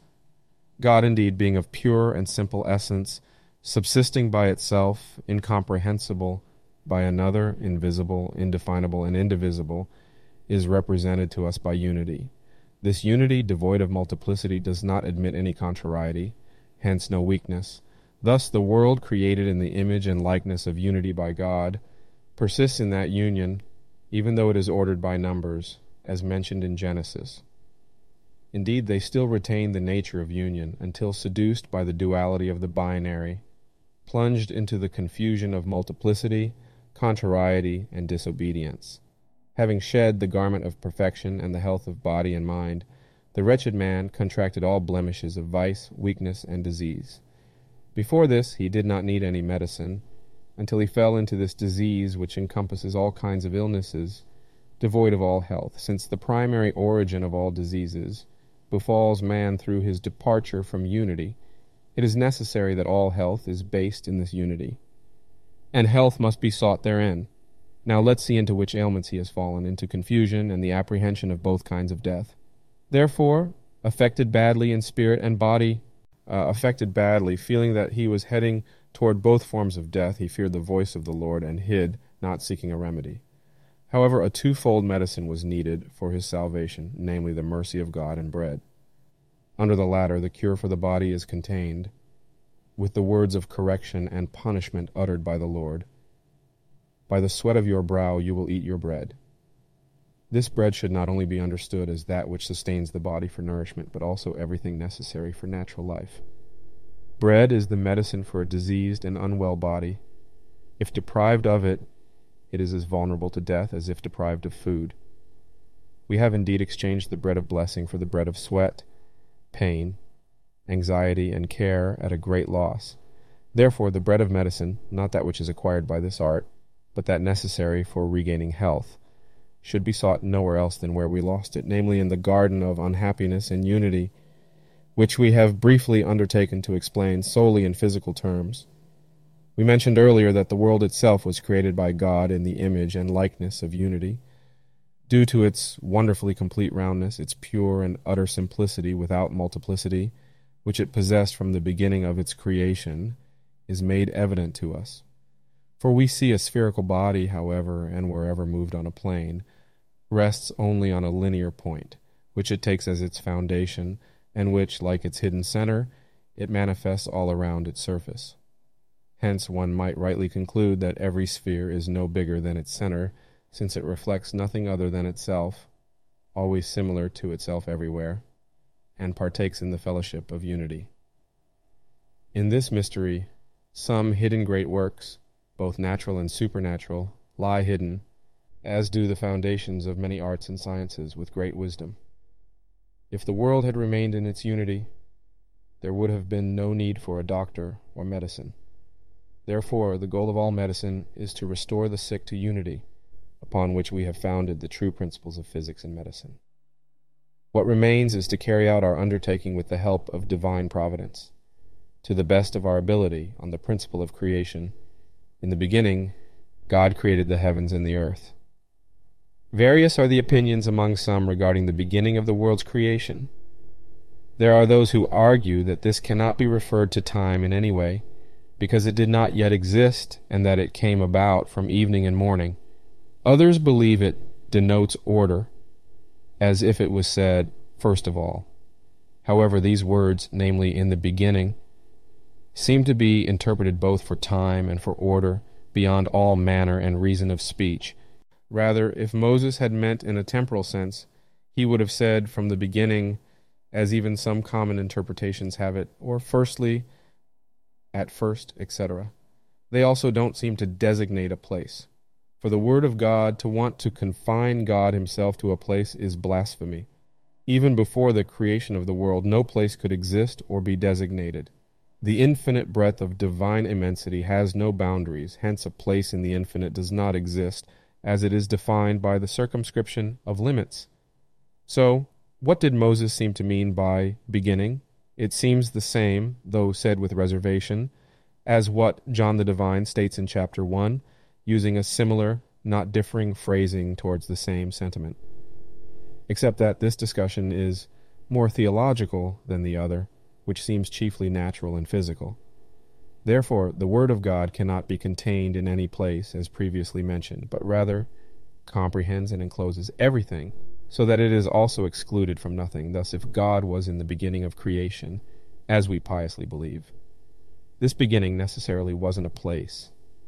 Yet this beginning was something in which the eternal Word of God created the heavens and the earth. That Moses spoke well and correctly is confirmed by John the Divine, echoing the same sentiment with the same words. Otherwise, he could have been accused here of improper speech or a translator's error. It is therefore safest to understand it as the words themselves sound, according to pure and sheer simplicity. The majority of interpreters assert that Moses adapted his discourse to the frailty of the still rude intellect of the Israelite people and the young church. We concede this. But why he didn't also teach them plainly and simply about this beginning, we don't see, unless perhaps it wasn't fitting for the unworthy as well as others to be partakers of such a mystery. Therefore it is to be believed that Moses simply narrated everything he heard from the Lord, not depriving his people. But if he achieved anything by the special gift of God through understanding, he also revealed it to the teachers, which, if not openly written is not the least doubtful. For illustrious minds existed among the Israelites when Moses was teaching Genesis, as the sacred scriptures attest, who could bear far more than the unlearned populace. As for what he privately taught them, I leave it to other men, passionate about such mysteries, to judge. And I, among others, would greatly enjoy and delight in hearing things related to this matter. However, if it is unbecoming in the eyes of men for a not so eloquent little man to inquire about such abstruse matters according to physical reasons, which even if they bring less danger than theological ones, may Almighty God forgive, who searches the hearts of men. For he knows that I do it not out of ambition, envy, or vengeance, but rather to help for the small talent I receive from the Lord, for the sake of the Republic of Mysteries, and seekers of the arcane, faithfully doing all that I can. Some years ago, I declared in published writings what, in my judgment, seemed to be the beginning of the world's creation. As I will also reiterate here, I am not burdened to repeat it more clearly, submitting myself and my writings nonetheless to the due correction of sounder interpretation.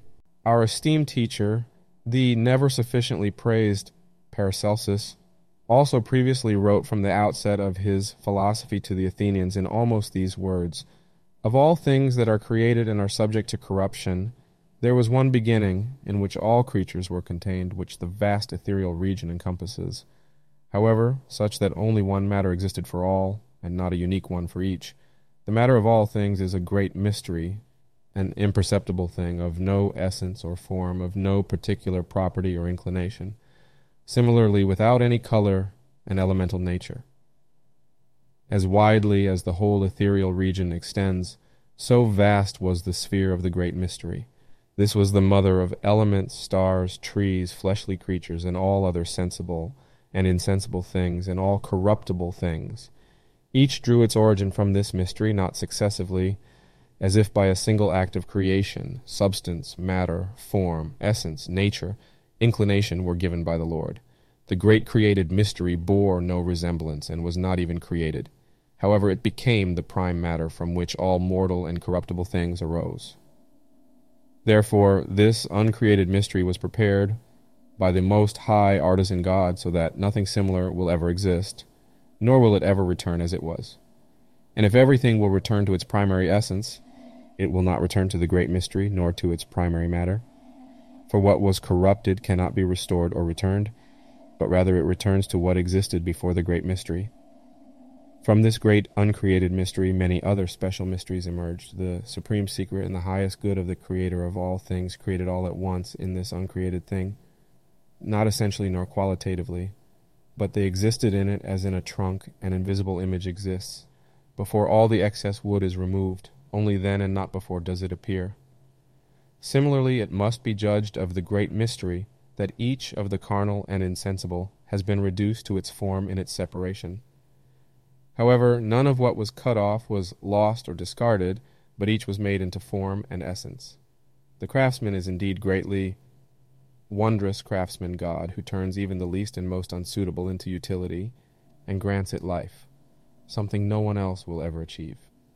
Thus concluding, he states that this very thing is the greatest secret. For having deigned to join the eternal with the transient, all things are to return to their primary essence, and not to their primary matter. Thus he speaks. The philosophy of this great man is exceptionally rare, surpassing the understanding of Athenian disciples, turning wholly to slander and insults, waging war not so much against men, but against God. Meanwhile, they do not see that these things are sought from a much loftier place than from the dreams and vain opinions of the faithless, whose foundations are merely human fictions. However, Paracelsus derives the foundations of his primary physics principles from the account of Genesis given by God to Moses for the faithful. Starting from the first principle of all things, he wanted to call it by another name, the great mystery, as if he imitates Moses with the strength granted by God in this manner.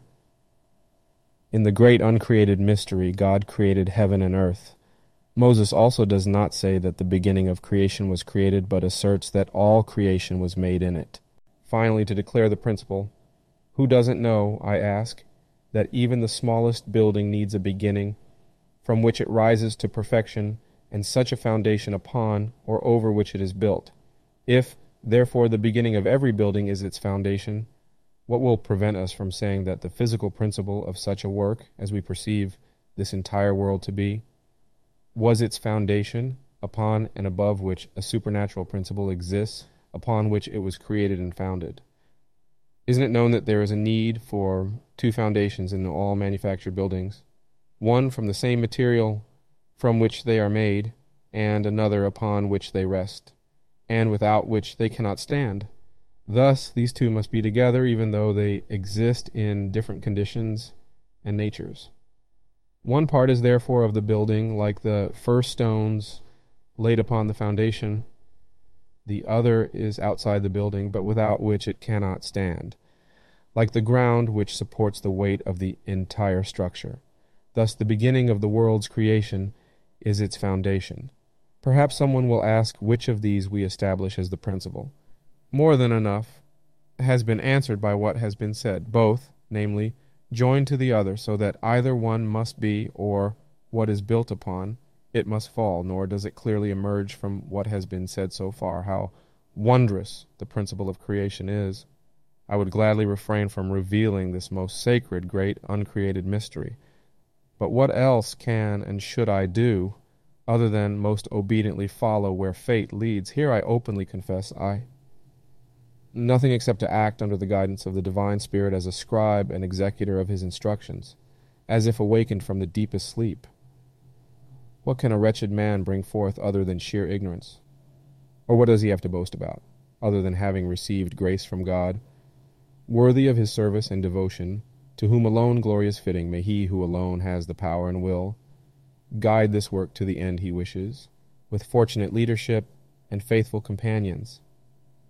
There should be no doubt that this is done for the defense of truth, oppressed by those who falsely claimed it for themselves, and for the liberation of those who, led by these guides, have been so blinded that, even with open eyes, their minds perceive nothing. Now let them see the light of He who is light and dwells in unapproachable light, to whom alone be honor, praise, and glory forever. Therefore, faithful ones, take heed to things which would be more fitting for many to remain hidden rather than be revealed to a few. Were it not for a certain urge within my soul, I would never have dared to express them. However, so that ungrateful men towards God and nature might eventually see how fiercely they have resisted the truth, we deemed it dangerous to pass over these matters in silence any longer, lest they persist in this error and corrupt many others, naturally good, leading them into similar mistakes. Therefore, the eternal word of eternal wisdom wanted to place the center of the finite and transient within the eternal center of its boundless and infinite self, so that it would prepare material for the creation of the world without any pre-existing matter. O wondrous wisdom, which could, from a barely comprehensible point, summon everything that this vast, weighty machinery has been since creation with just a word, who can sufficiently marvel that everything burdensome can be held, fixed securely, and retained with utmost consistency by this single point, and by the power of the point alone without its mass, and be sustained without any wavering. But who will not be more astonished than amazed, when considering a midpoint being designated without ends or extremes?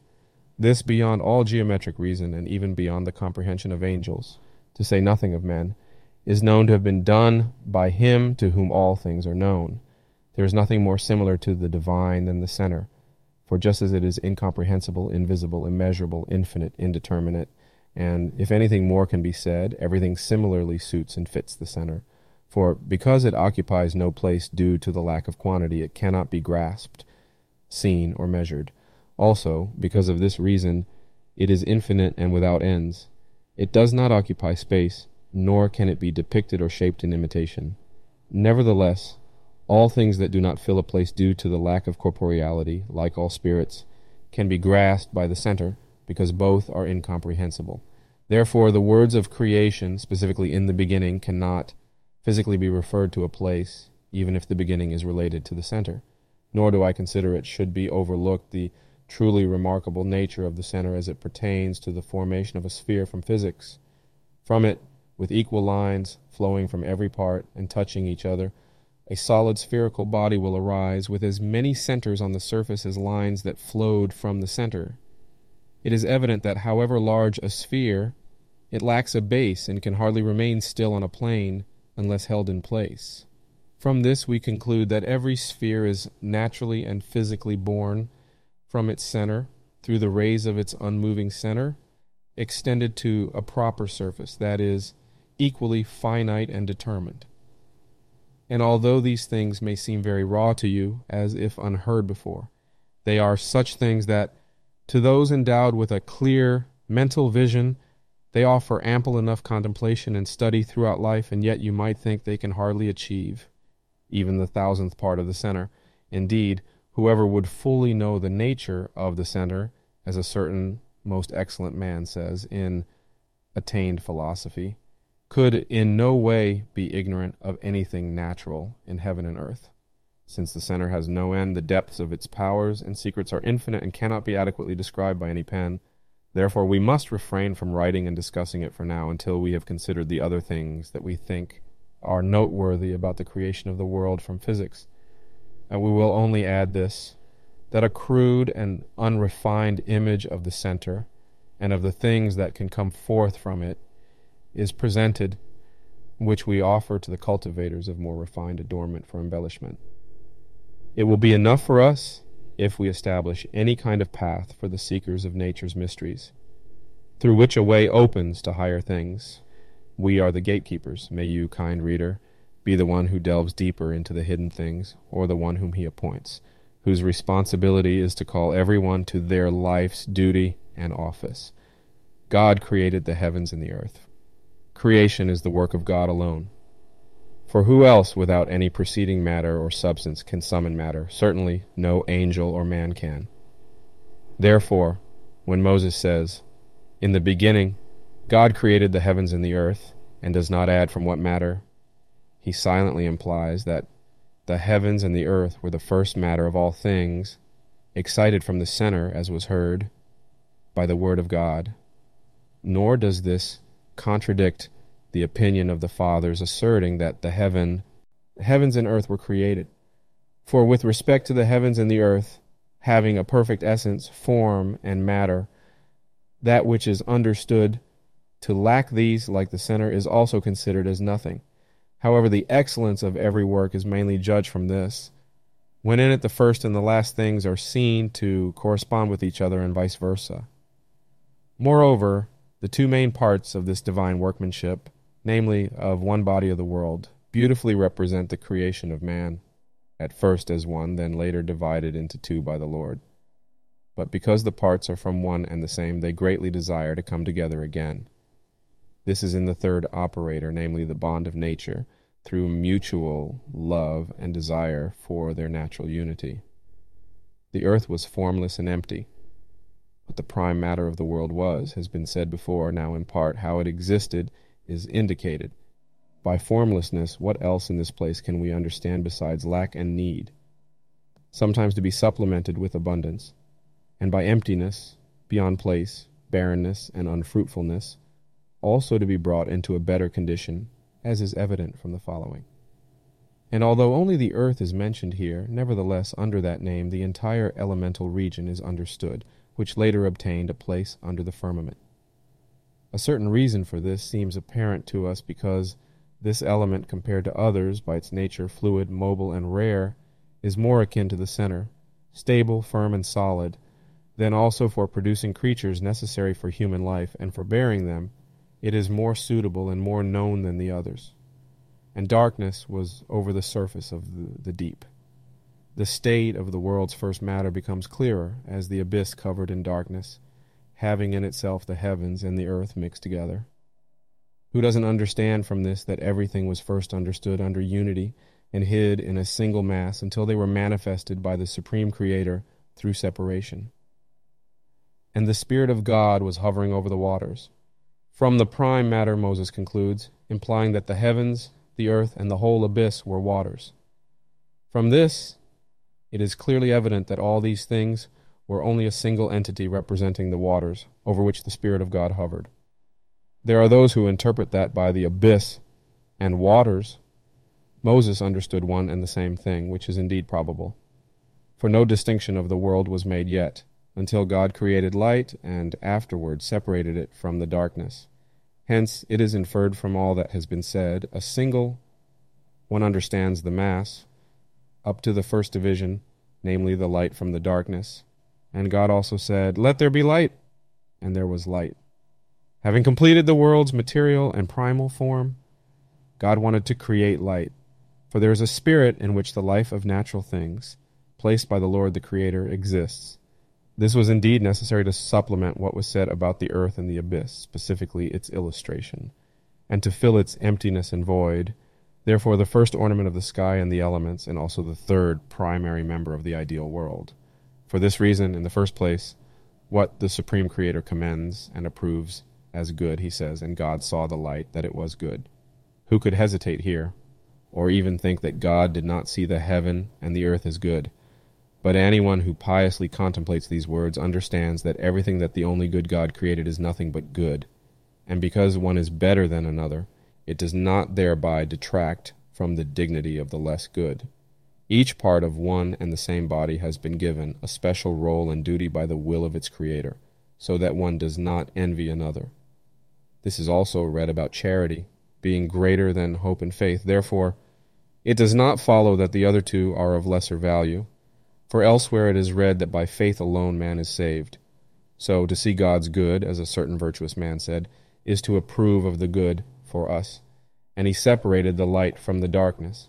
A similar doubt can arise, whether the darkness was not approved by God, since the good light is separated from it. What is separated from the good seems to be evil, as is understood from the separation of sheep from goats. However, in Genesis, the division is to be understood no differently than is read below about the division of waters from waters, upper from lower, heaven from earth, man from woman, and the like. For there remains therein a bond of union and a tie born from mutual desire, because the divided parts come from one and the same source, and not from different origins. And he called the light day and the darkness night. It is known that day arises from light, and because of its hindrance, night is introduced. But light is hindered by the interposition of an opaque or dense body, like the sphere of the earth causing the shadow of night. Therefore, to cover light with darkness is to close the day, just as to drive away night with light is to introduce the day. And there was evening and morning one day. The division of the parts that remain in union is explained. By morning indeed is understood the artificial light and day, and by evening night and darkness, which together constitute one natural day. We must also understand natural darkness, which God wanted to serve us. They are entirely different from the external darknesses that arise outside or beyond nature, into which the evil angel is said to have been cast. As for one day, the opinion of learned and pious men is that we should consider it with the utmost reverence, as one that, in the creation of the intelligible world, is complete in concept in the divine mind, and not counted among the other 5 days by which this sensible and visible world, modeled after that ideal, was created. However, they believe it to be materially, and therefore begun on another day earlier. For the number one is representative of duality of matter, as unity is a form, or rather of the primary idea. The Trinity, however, is a product of unity, as 4 is of duality. Therefore they believe that the world was divinely created in one day, not the first, ideally as one, and later under the number 1, materially representative of its idea, for it seems impious to want to confine unity under a number and order, although human reason teaches that numbers consist of unities. Therefore, it should not be considered that unity should be counted in the series of numbers, for unities differ from unity no less than the confusion of many from simplicity.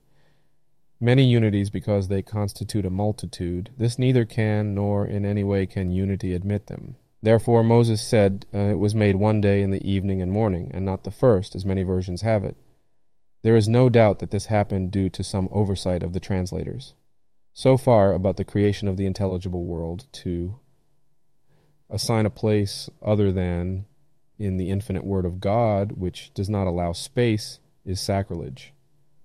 Finally, about the visible world created after its image and likeness, having its foundation and beginning in the great uncreated mystery that is what we now discuss about the visible world and falling under sense. Second day, and God also said, let there be a firmament in the midst of the waters, and let it divide the waters from the waters. And he divided the waters which are under the firmament from the waters which are above the firmament. And God called the firmament heaven. And there was evening and morning the second day. Let there be a firmament. The creation of the visible world is narrated by Moses to have been made on the second day first, which can justly be said to be the first of the numeral days. For the history of the material creation of the world begins from that day. Moreover, Moses teaches that the sky was made by the creation of the firmament in the midst of the waters. This corresponds very aptly to what was said above about the waters, namely that the Spirit of the Lord was hovering over the waters, from which it is quite clear that all things were waters first, which the Most High Creator had taken up and had prepared for himself for the first creation of his material matter. Here midst is not to be understood as equidistant from the ends, but rather as a separation. Just as we say a mediator or moderator is in the middle between two disputing parties, so the laws of friendship are not confused. In the same way, so that the lower waters would not henceforth be mixed with the upper ones, a firmament was created in the midst by the Lord. Moses teaches this himself, saying on the word of the Lord, and let it divide the waters from the waters, as if he had said, let it divide the sky from the elements. And he divided the waters which are under the firmament. This division fittingly corresponds to what was made of the light from the darkness, but with the understanding of how the pure is divided from the impure. What I ask is purer than light, and what among the created things is more impure than darkness? In the second place, the sky is far and wide purer than all the elements. Thus, we see the first division of those things which were understood under the unity of waters was made of light from darkness in one day, and the second, namely the sky from the elements, followed on the other day.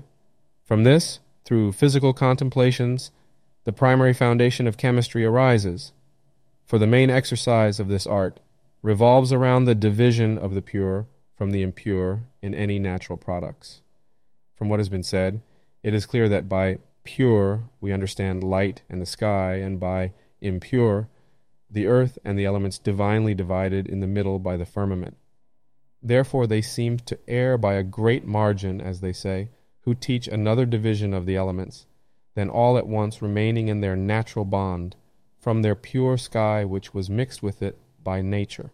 From this, physical chemists have not rashly considered, not those who run in vain without knowledge of true physics, every body produced by nature to be set before their eyes, just as dark waters lie hidden in it, which they could divide through their fiery and artificial firmament into upper pure and lower impure ones. Furthermore, this division brings with it a division and difference that now seems to exist between ancient physicists and Paracelsus. This is the physics of he bases the foundations of his physics mainly on the higher part of Genesis. But the others are only concerned with the lower waters, from which they establish the four so-called primary qualities as pillars for their structure in and the four lower elements. Nevertheless, they are compelled to admit their first three physical principles, namely form, matter, and privation, even though they teach anything but the true form. Moreover, what they understand by privation, other than the deprivation of natural light, can hardly be perceived. In contrast, Paracelsus embraces this light of nature, of which they seem deprived, with all his efforts and strength, so that he might penetrate into the hidden mysteries and secrets of nature. Even if they have some account of form, why do they not teach that it can be separated from their matter and freed, as if from a dark prison, so that it can act freely? If, however, they do not know the way in the art, why, I ask, do they criticize? It seems foolish both to praise and to despise what is unknown, and it is completely insane to be affected without cause and occasion. But our minds call us elsewhere. We previously said that the division of the sky from the elements gave the start to the art of chemistry. Now we must clarify what true professors of this art understood by their sky. Nothing other, indeed, than what Paracelsus meant by his sulfuric mercury. For after they have divided the upper waters from their confused bodies of waters, by the middle of their artificial firmament, they store each part separately until they come into use, which we will occasionally hear about from what follows. It is enough now to have revealed the source of our first principle, namely Mercury, from which it flowed. We will also look more deeply into the division of the sky from the elements. This was especially necessary for the successive generation and propagation of those things which God first created in the elements by the power and wisdom of his word. For nothing can generate in itself, but only in another which has come from itself. Therefore the primordial waters were necessarily divided so that the last division of Adam from Eve might correspond to that first one and vice versa. And God called the firmament sky. The firmament must be considered the entire natural sky, from the position of the moon nearest to the elements, up to the outermost concavity of the naturally created universe, and not only for the height of the fixed stars, as they call them, as the unbelievers teach. We assert, according to Moses' opinion, that the planets, which they also want to call wandering stars, are located in the firmament. To him alone is more faith to be given than to all the schools of the unbelievers. They teach too many heavens based on their opinions. However, Paul the Apostle clearly enough hints that there are only two natural ones, indicates when he describes being caught up to the third heaven. Any pious and genuine Christian will judge this to have been supernatural, based on the fact that he must have seen, heard, and learned supernatural things there, not natural ones. Under the supernatural sky, who will doubt that the other two are natural? One is incorruptible, free from all quality, changes, and vicissitudes. The other is corruptible and situated in the middle region, where all changes, alterations of qualities, and meteorological generations occur. For Moses clearly calls this latter the sky on the sixth day, when he says that it may rule over the fish of the sea and the birds of the sky. The positions of the planets, higher or lower, do not constitute multiple skies, but they move freely in one sky with the other stars, according to the order in which they were set in motion from the beginning of their creation by the finger of their Creator. They will maintain this order and motion inviolably until the end of the age. They are not turned around like a key or hammered onto some celestial body, as the unbelievers seem to subtly imply, while they do not see what is right before their feet. They, the astronomers, still wish to recite exactly what happens in the sky. But why don't they admit openly, when they teach about the fixed stars in the firmament's concavity, that they are perpetually moved in equidistance? The more miraculous this seems to our human understanding, even nearly impossible, the more sacredly, firmly, and with greater veneration we Christians should admire the craftsmanship of such a great maker. We neither wish nor ought to bring these mysteries of God to the scale of human intellect as the unbelievers do, to understand how all that is done by the Lord is accomplished. It suffices for us to admit that everything is in his power, and he has done whatever he wanted. And there was evening, and there was morning, the second day. What we previously said about one day, according to some people's opinion, seems not superfluous to mention again on this second day, for even though this day is called the second by Moses, it doesn't seem to be understood strictly in sequence and order of numbers as we heard. It is called the second to complete the full number of 6 days of creation, indicating the world's perfection to us, just as the number 7 indicates the union of heaven with the elements. Similarly, in supernatural matters, the peace of mind with the body, and in union, eternal rest. Third day, God also said, "Let the waters under the sky be gathered into one place, and let dry ground appear." And it was so.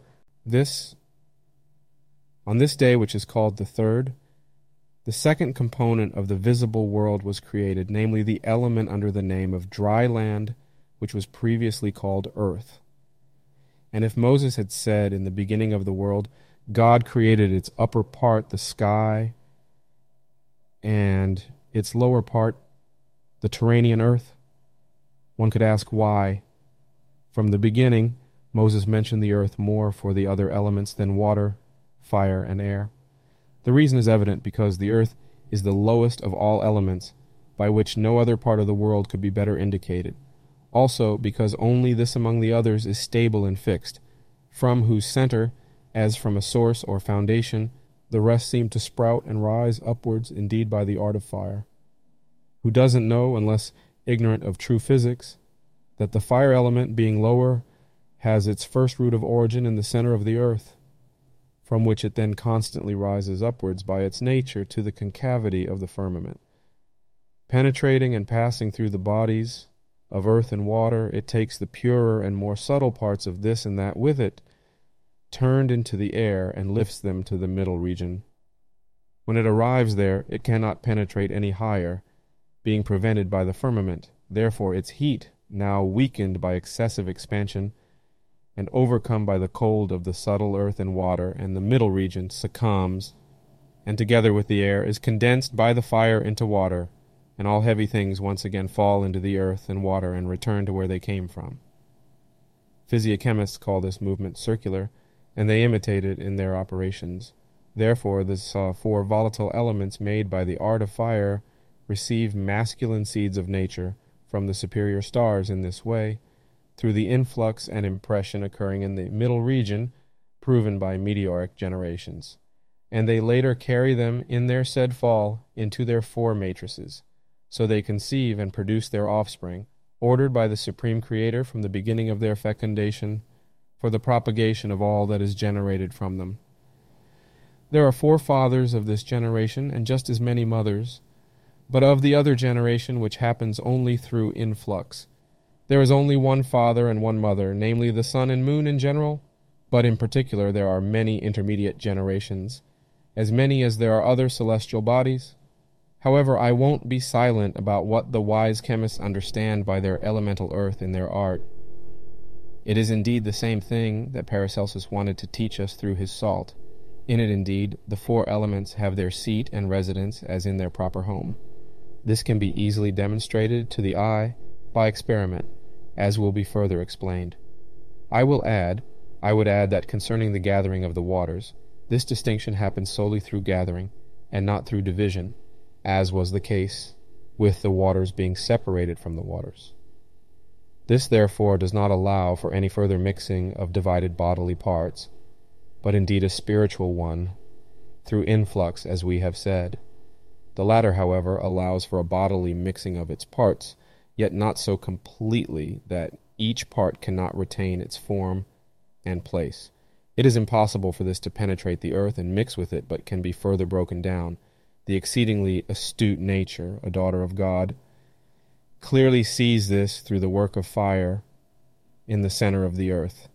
This fact seems to have been unknown to ancient physicists, otherwise they would not have thrown themselves into the flames like the celebrated physicist and doctor of his time, Empedocles, nor would the historian of physics, that very Pliny, once deemed the secretary of nature, have exposed himself to the flames and smoke of the same. Both, unable to grasp this secret of nature, or to investigate the causes of its combustion, as if in desperation, miserably devoted themselves entirely to a sacrilegious offering to Vulcan.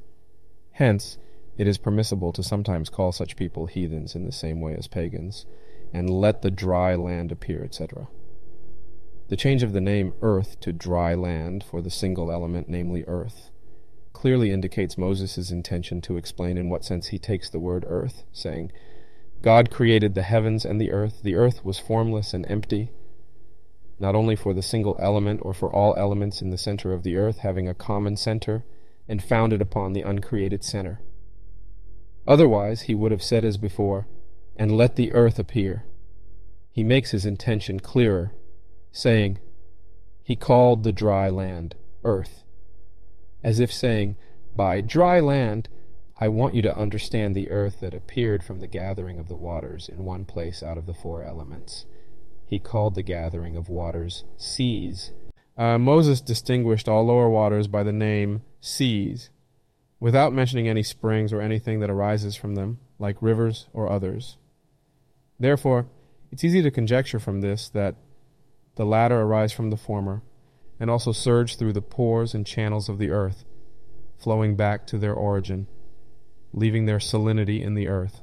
In their passage through the earth, they are transformed from saltiness to sweetness, the subterranean fire effecting this change, so that sweet vapor is raised, with the salt remaining in the earth as is proper to it. This fact is evident in chemical practices, as seen in the distillations of seawater or any brine, where distilled water turns sweet with the salt settling down. Thus the sources, fountains and rivers, lakes, etc., come forth from one and the same place, globe and sphere, united together under the gathering of waters in the firmament. The fleshly eyes do not see what the eyes of the mind see, with the body of the earth obstructing this. On its surface, though seas, bays, lakes, and other such things seem divided or separated to us, they nonetheless converge towards one and the same center. Not only these, but all other things as well. Very few perceive this, as taught by these words, into one place. And God said, "Let the earth bring forth," and so on. These words should be referred to what was previously said about mental creation. The earth was without form and void, as if Moses were saying the elements or the lower part of the world or the waters below the firmament were still shapeless, bare and barren, and without any power until on the second day God gave them form by his word, both through the gathering of waters and by endowing them with fertility. The Most High clothed this barrenness with a green mantle and filled its barrenness with fertility on the third day, starting with plants, progressing from the smallest, like herbs, to the largest trees, and likewise from the infinite element, namely earth, to waters and air. The first adornment of the earth seems to be those plants that, being without sensation, have a root fixed in the earth in place of a mouth, through which they receive nourishment, just as animals do through their mouths. Indeed, the earth is the nurturing breast of plant nature, and water provides them with milk. Since they lack gender, they have seeds in themselves, and those which are devoid of free movement cannot come together like locomotive beings. Therefore, physicists seem to be greatly mistaken when they attribute gender to plants through their designations of male and female. For in natural things, the similarity of external forms, even with some or slight differences, should not be judged as genders, or even more, be attributed to different species. Some, wishing to avoid this error, have fallen into a much greater one, ascribing greater and lesser under one and the same name. For by this very fact they unwittingly admit their ignorance when, with the names of natural things, their powers and virtues should have given names rather than external forms. It seems foolish to designate a male as a different species from its matrix, but the earth is both the matrix and the mother of all plants, and their seed is the father. Please see in what way these parents can agree. Not so with animals and moving things, where each parent of the species agrees with the other. Fourth day, and God said, "Let there be lights in the expanse of the heavens to separate the day from the night." What Moses had previously mentioned in idea as "let there be light," he now repeats as having been materialized. Indeed, light appears to be one thing, and a luminary another. Just as spirit and body, even if united into one, are not the same as each other. In a similar manner, light and luminary relate, to use a crude example, like flame and oil in a lamp, except that in the latter it is consumptive, in the former more enduring. It is clear that light was created before the luminary. Therefore, after the Most High God adorned the earth with vegetative vigor, he wished to decorate the sky with countless luminaries, as had been said in the previous order. The earth was without form and void. It is immediately added afterward. And darkness was over the face of the deep. In this order a wondrous mystery seems hidden. For the supreme creator of things willed to create vegetation before the sun and other luminaries, lest perhaps impious men might believe that the vegetation was created by them, or that they had derived their primary powers and virtues from them, and in this way attribute to creatures what belongs solely to the Creator. Nonetheless, the majority of men fall into this error, as can be seen from the faithless who worship the sun and stars, neglecting the true God, or at least being unaware of him. But we Christians attribute all powers, both natural and supernatural, solely to God in all things. And although we confess, as is just, that everything was first created and animated by God alone, endowed with its virtues for the propagation of those things that were to be generated after creation in the elements, we see that he wanted to use his means, such as the virtues of the higher luminaries, also proceeding from him, as is read, and let them be for signs and seasons. Are the stations of time? days and years according to the changes, productions of things from the earth are the secondary causes. Yet depending on the primary cause, God, it is evident from this. Let them give light in the expanse of the heavens, and let them illuminate the earth. Who, pray, doubts that natural light is the life of natural things, and supernatural light is spiritual life? For doesn't Christ assert to us that he is the light of the world and life? Likewise, John says, the true light, he says, which enlightens every man coming into this world, that is, gives life. In a similar way, the earth is naturally enlivened by natural light, just as it is spiritually enlivened by being illuminated by the supernatural. Through this statement, nothing is detracted from divine majesty, as the only and same power that illuminates the luminaries, and which enlightens the earth through them. Therefore light is the idea of life, while darkness is the image of death. Indeed, it was said, "And darkness was over the face of the deep." What else do we think is meant by this, other than that the abyss at that time was still devoid of both natural and supernatural life and light, and that God then first created the supernatural life of natural things, when he said, "Let there be light," and what follows, "And let them separate day from night"? The same was previously said, God separated the light from the darkness and called the light day, and the darkness night. Although these seem to be opposites, light and darkness, day and night, God wanted and commanded them to be unified in one day with these words. And there was the evening, and there was morning, the first day. Indeed, the natural day is known to consist of the artificial day combined with its night. It's truly remarkable and worthy of the highest consideration that in the creation of the world God wanted opposites to come together, such as the luminous sky with the dark elements, into only one world, which would also emerge from one principle through division into opposites. From this, the venerable Trinity, shining in unity, can clearly be recognized in all natural things, for whatever should join two opposites into one must itself be a third entity, participating in both. This is the bond of nature and mutual love situated in nature, as the longing of parts coming from natural unity to return to it again.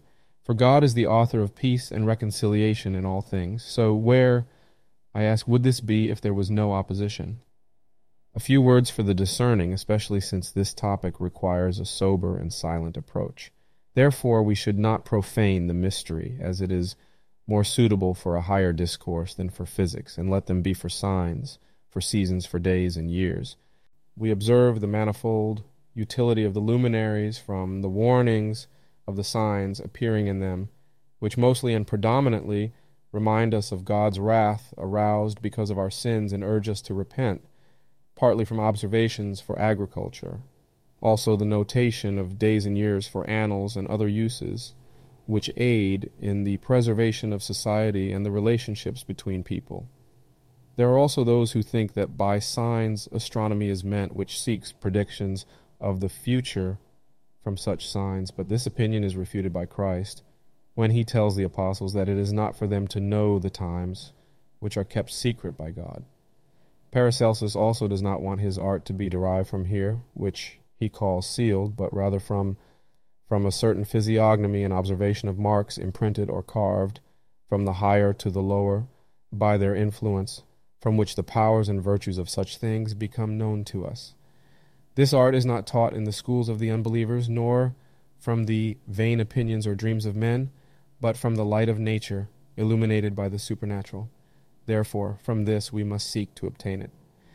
Nevertheless, there are certain means granted by the Lord to people of good will, by which their minds are best disposed to perceive and understand, and are freed from every impediment that might hold them back.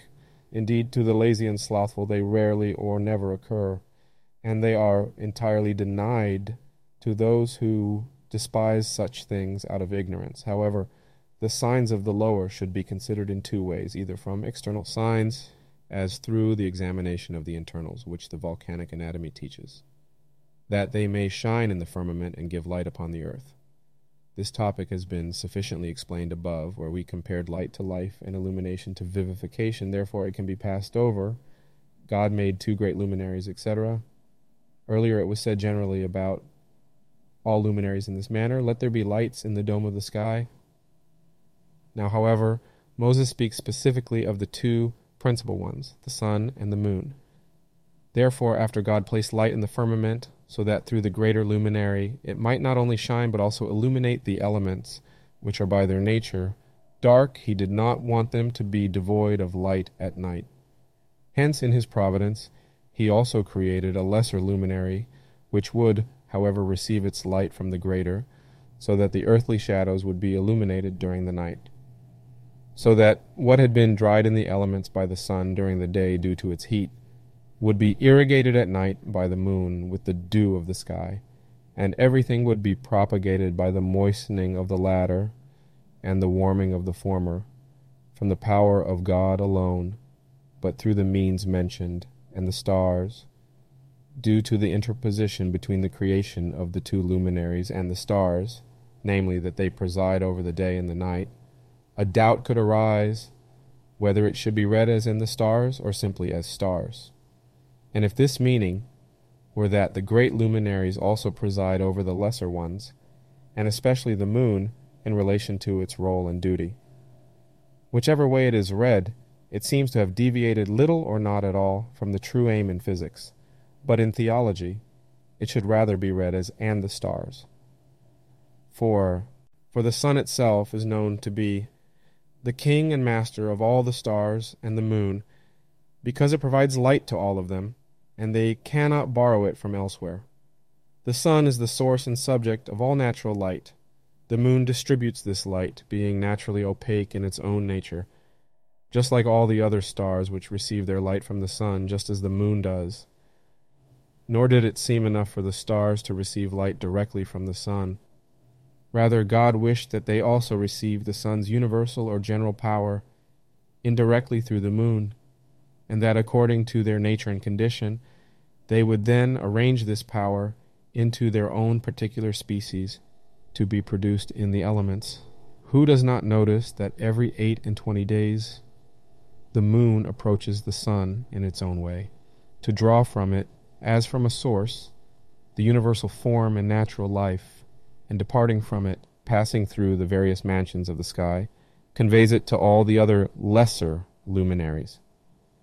These luminaries, as said before, prepare and arrange the general form they have received into a singular species peculiar to each, and through the inflow of their penetrating sky and air rays, project it into the elements. From where, if not from this, can we all perceive such a vast variety of species in nature itself? However, to know what naturally produced things correspond to their stars in the sky is a challenging task, especially concerning spagyric astronomy. It is read in the sacred scriptures that Solomon often debated from the smallest plant to the greatest cedar of Lebanon. Those endowed with a sublime intellect may judge what this means. No one can doubt that this wisest of men and most powerful king, supernaturally enlightened by God, once wrote such wondrous physics concerning the natural world. But the ravages of time and the inherent wickedness of men, always and everywhere prone to falsehood and deceit, have tried to deprive the world of this ray of natural virtue, and have so far made the true light of natural wisdom hide, so that truth has almost been erased from the memory of men, not only in physics, but also in all other arts whatsoever. May Almighty God, in His mercy, one day command some sparks of that Solomonic physics to be again awakened, and to sprout in the world through His angels, through whom He also wished to reveal it to Solomon from his infancy. But what then? The ingratitude of men towards God is so great that every good gift from above, from the giver of lights, whenever it happens to flow and pour upon us, is despised and rejected by them, while they readily accept and embrace some diabolical dream of the unbelievers brought from external darkness. This is the state of the human race. It has come to this in this iron age that everyone loudly proclaims from the very first sight of truth, sight as once of Christ Jesus, the author of all truth. Take him away, free Barabbas. And he placed them in the firmament of heaven to give light upon the earth. Moses explains the reason why God placed the luminaries in the firmament of the heavens, namely, so that the darkness which had been separated from the light and placed in the elements might be illuminated. That the darkness of the abyss indeed was in the elements is shown by the fact that the shadow of the earth causes night in the lower region below the firmament. For the apex of the shadow of the night rises no higher than the elementary region. Therefore, it cannot obstruct the light throughout the entire sphere of the firmament. He made and he placed, and what follows? This repetition is to be understood no differently than what often appears, he said, and it was done, as if it were said God conceived or decided to do something, and it was immediately done. By this it is demonstrated to us that God does not need time to carry out his conceptions, but that these, as both causes and effects, are simultaneously and at the same moment present in the divine mind.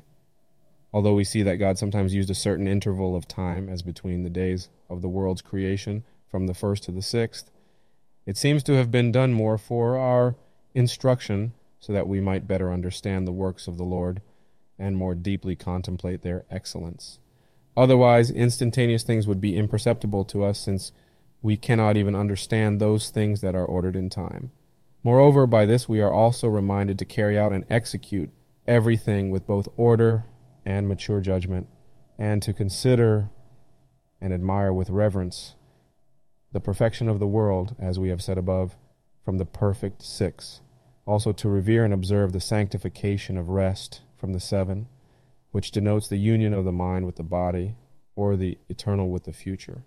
And especially as we touched upon before, so that we, naturally unstable and fickle in our inclinations and thoughts, and lightly passing over the best and most salutary things, would be held attentive in their contemplation for some span of time. For what is more delightful than to spend days and nights delighting with the mind and the whole soul in such admirable works of God? Such meditations on these thoughts will certainly not return without fruit. Rather, they will sharpen the mind and wit to perceive everything that we need to know and understand in all things. So far concerning the light of the luminaries, according to which Paracelsus tried to conform the sulfur of nature in natural things. Thus, on the 4th day of the world's creation, its first 3 or principal parts were created, namely on the day. Secondly, the firmament was named heaven. Thirdly, the general element was designated under the appellation of earth. Fourthly, the light was placed in the greater luminary of the firmament. By the judgment of the wise seekers of natural knowledge from the faithful, we see these coincide with the world's soul, body, and spirit far better than from the opinions of the unfaithful with their deprivation, matter, and form, from which the first principles of physics should be sought. Indeed, the rest that was made in the creation of the world seems to be for the completion and decoration of these first 3, such as the plants, to clothe the bare emptiness of the earth, the living creatures, to fill the emptiness of the waters and air, and finally the luminaries to illuminate the abyss. But the last of all creations, man to enjoy and rule over all these for the glory and honor of the Supreme Creator. Therefore, after all the plants that have germinating souls were created, at the end of the 4th day, living creatures were created on the 5th day, as follows.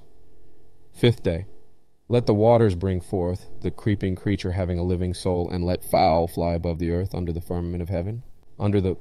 From the very beginning of the creation of animals, a distinction seems apparent between their life and that of plants. The life or soul of the latter is called germinating and flourishing, but the life of the former is taught to be living in this place. Anything that moves of its own free will, as the words imply creeping and flying creatures. Therefore it is not to be inferred that plants do not live, for they too move according to the condition of their nature, with free and non-violent movement, although not from place to place, as can be seen from their growth and propagation. Moreover, it should be noted that the Most High commands the waters to produce the fowl, and not the earth, and not on the earth, but above the earth and under the firmament, meaning this refers to the middle region of the elemental air and fire. For air is nothing other than water resolved by fire, persisting in that solution by the word of God. Thus, with this word above the earth and under the firmament, a clear mention is made to those who understand both of the creation of air and fire, and also that the flying creatures were produced in part also from fire, without which air cannot persist. For it is naturally impossible for the sharp element to exist apart from the element of fire, just as in no way can the element of water be separated from the element of earth, unless it is against nature. There is no visible fire in steel, nor in a whetstone, yet from the frequent striking of these two, visible fire appears to our eyes, the true ignited element in the air which serves as tinder. So if Moses makes a silent mention of the air, he surely cannot equally be silent about fire, as it here is its primary natural cause. For this reason, the lower part of the waters under the firmament is beautifully divided into the four elements. However, returning to the creatures, birds are taught in this place to have come forth from the waters. Who would doubt, based on what has been said, that the airy by its nature comes closer to the waters than to the nature of the earth itself, just as we see aquatic or swimming creatures fill the waters that are close to the earth. Similarly, flying creatures fill the airy waters above the earth and under the firmament, which are close to fire and lie in between. They also fill the said air crawling on the ground, but not above the earth as the flying creatures are elevated. Just as we said earlier that Moses silently made mention of fire and air under the other two elements, water and earth, we can also understand everything that was generated from earth and water through the gathering of waters and the appearance of dry land, both hidden and manifest. Yet the reason Moses did not speak openly about those things that were hidden in these two elements and were created by God simultaneously with them might seem to be this. His primary intention was to lead the still unenlightened Israelite people through the things that were exposed to the senses, more easily to wonder and knowledge of their Creator by the excellence of the creatures. He taught them that he who created from nothing those things that were laid out before their eyes and which they enjoyed was far superior. If he had spoken about those things that lay hidden in the centers of the waters and the earth, the instruction would have been more obscure due to the not very evident demonstration. Also, it wasn't Moses' work or design from the beginning to bring forth every single detail, since these things become understandable either from the understanding of others or in and of themselves. Who can fully declare the earth or the waters unless they also understand everything of their substance? Stones and metals are offspring of both elements, according to the greater participation of one than the other. Both consist of a mixture of earth and water. But in the generation of stones, the power of the earth prevailed, as in the structure of metals, the power of water prevailed. Furthermore, we encounter the opinion of the majority of non-believing physicists asserting that stones and metals are in no way suitable for medicine, no matter how they are prepared, unlike their plants and animals. They first reason this by saying that they are harder and more compact by nature than they can be digested by the stomach, much less converted into human substance or in any way associated with its vital faculties. Who does not see these reasons as more childish than worthy of a response? It seems to us like we could counter-argue to them that their wood, which they call holy and guaiac, and many other things of theirs, both plant and animal, hard and compact, alike are nevertheless from them used in medicine. If they argue that they don't administer the body, or hard matter, but only their essence extracted by their decoctions, where, I ask, have they seen true chemists providing whole metals for patients to consume? But they further elaborate on this point, seemingly to have said something that removes the use of metals in medicine. Nature, they say, we know produced not metals, but indeed plants and other things for the sustenance of human life. We reply with their own phrase, foods are not medicines, therefore metals will be more suitable for medicine, the less they transform into nourishment. This is their argument. A medicine, they say, that turns into food ceases to be medicine. When no type of argument remains for them, they resort to some sacred anchor of the non-believers, calling it a distinction or something else. Under such pretenses, many arts are destroyed rather than distinguished. There are also those who consider stones and metals as lifeless bodies, yet they attribute life to their plants. See how, in trying to harm the chemists, they commit blatant blasphemy against God. What more detestable thing could ever be said about God than that the author of life created death or anything susceptible to death? Wasn't death first introduced into man, the last of all creations, solely through the devil? Then who introduced it into the previous creations before this? Could the living God, nay life itself, create death or anything dead among what he created? Far be it from us to entertain such blasphemy, not even letting it cross our minds for a moment. It's truly Christian to believe God created the heavens, the earth, the light, and everything in himself and by himself as living. Emptiness and void and darkness upon the face of the deep had nothing in common with death, nor could they prevent those things which were created by the author of life from living supernaturally. Like those three primary principles we mentioned, chief components of the world, first conceived under the divine and mental unity, namely in the intelligible world, after the image of which this visible world was created under the material unity and trinity. Therefore, whoever does not understand the powers and faculties of unity and trinity, he remains blinded in the confused darkness of duality until he is enlightened by the light of unity. For unity alone is absolute life in itself. Duality, on the other hand, is death through separation from unity, departure, and decay, and is only accessory. However, this trinity, namely of nature, born and embraced from the life and unity of the world, is naturally vivified. Rejecting duality as an enemy of nature, the natural trinity easily returns to the nature of its parent, namely unity, but we will discuss this further in the following in various ways, so that the keen minds of the students can more easily relate the mysteries of all things to that highest hidden good in all and through all, as if to the center of all life. Let us finally return to metals and stones. The closer these are to the center, the more they should be judged as akin to natural life. Conversely, the farther plants are from said center, the less they partake of that life, although this is not clearly apparent. Do not the celestial rays of all the greater lights and of all the minor ones gaze upon and reflect from their natural principle at the center? Therefore, the more they converge into one, the more they take on the powers and virtues of natural unity. For the understanding, these few things suffice so far. But if the world does not see nor understand what is plainly before its eyes, how will it perceive things hidden in the recesses of nature, things not revealed to its sight? Hence it happens that everything which does not appear on the surface, it deems non-existent. For this reason it does not yearn for heaven, nor does it fear hell, as it sees neither. But the mind, to which all these are accessible and clear, values them more than what is evident to all. The world must be left to its own fancies, for it desires nothing more than to be deceived. Let it have what it wishes. If one tells it that the essence of minerals is a more perfect medicine than that of plants, there is no doubt it will laugh. But if someone were to say that there is more medicinal virtues in its rhubarb than in all metals and minerals, it would applaud this opinion as if it were a divine revelation. Why be surprised? The world is incredulous even towards the truth and experience it can plainly see. Will it approve what it cannot grasp even with its entire intellectual power?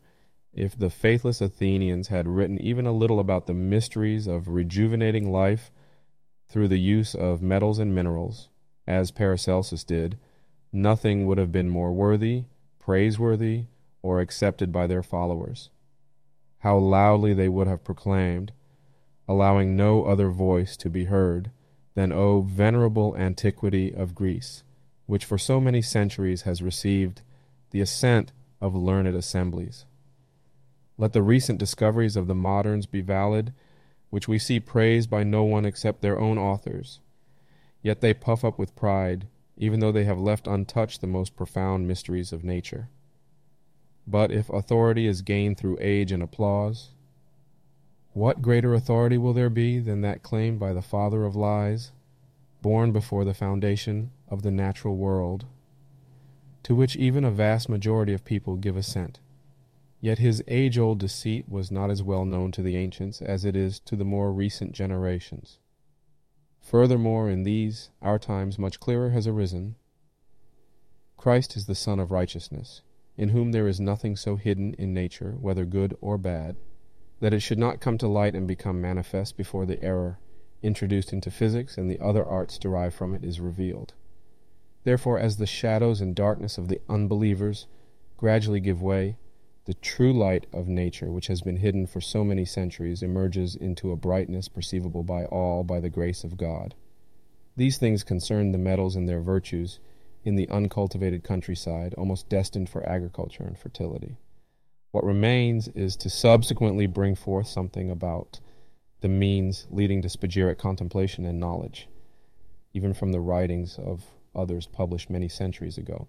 Lest we be said to have dreamt this, we will present what, through Hermes Trismegistus, from the same doctrine of Genesis, was most aptly derived for this matter in ancient times. An enigmatic and truthful sermon, left by Mercury Hermes Trismegistus, a clear and very brief exposition. Hermes Trismegistus, surnamed Mercury, being exceptionally instructed in the doctrine of Genesis as handed down by Moses, left this spagyric physics for posterity.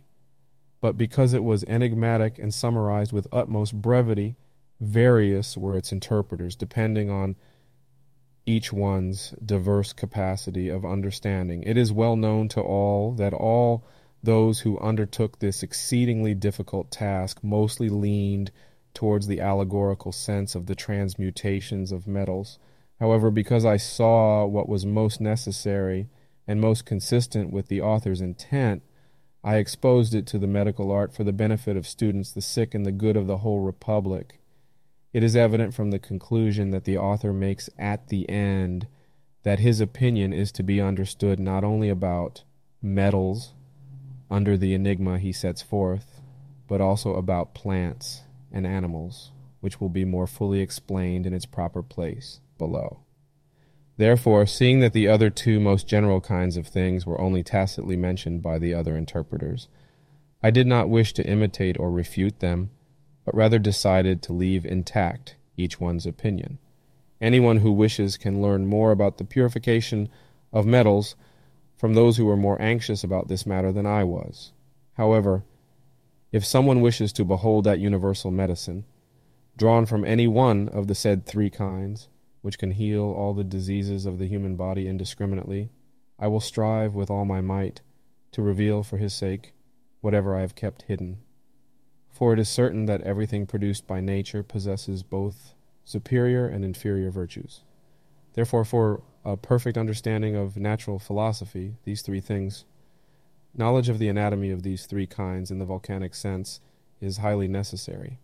It's no wonder that those mysteries of nature which remain hidden are astounding, such as the possibility of discovering a medicine so universal that it can indiscriminately cure all diseases. As they say, they are lifted up by only one wing, and that one heavily burdened.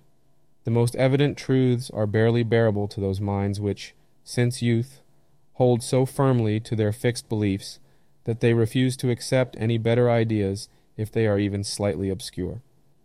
Thus the obstinate ones should be left to languish in their decline. However, we now dismiss them and address the students of truth. Each thing has its inherent strength and its own poison, from which it can be purified by the art of chemistry. But to a greater or lesser degree, everything must be tested, and only the best retained. This art is thus sometimes relieved of the unbearable burden that lies upon it regarding the extraction of the artificial sun and moon from all things. If, following the opinion of Father Hermes, you have joined the sun to its moon, and have nourished their offspring in its earth with gentle fire, you will perfect that medicine he speaks of, proclaiming that all darkness will flee from you, etc. But indeed, before you undertake this work, you must first bring yourself back to the simplicity of unity, morally employed from the art of chemistry, by which you first learn to drive away all obscurity of the mind from yourself. Then, illuminated from above, you will perceive the light and the medicine that can drive darkness and ignorance from your body and mind. Therefore, the moral philosophy I propose to you should be learned with utmost attention from what follows, and you should first diligently practice it morally within yourself if you wish to become proficient in the things that Father Hermes teaches in this game. You could not be taught in clearer and simpler words, both in this and in the brief exposition of Hermes' art, by which he teaches that in this fleeting life no art should be sought more than this one. It instructs the separation of natural bodies from their duality and their leading into union through the triad. No better example could be given of human resurrection than from this teaching.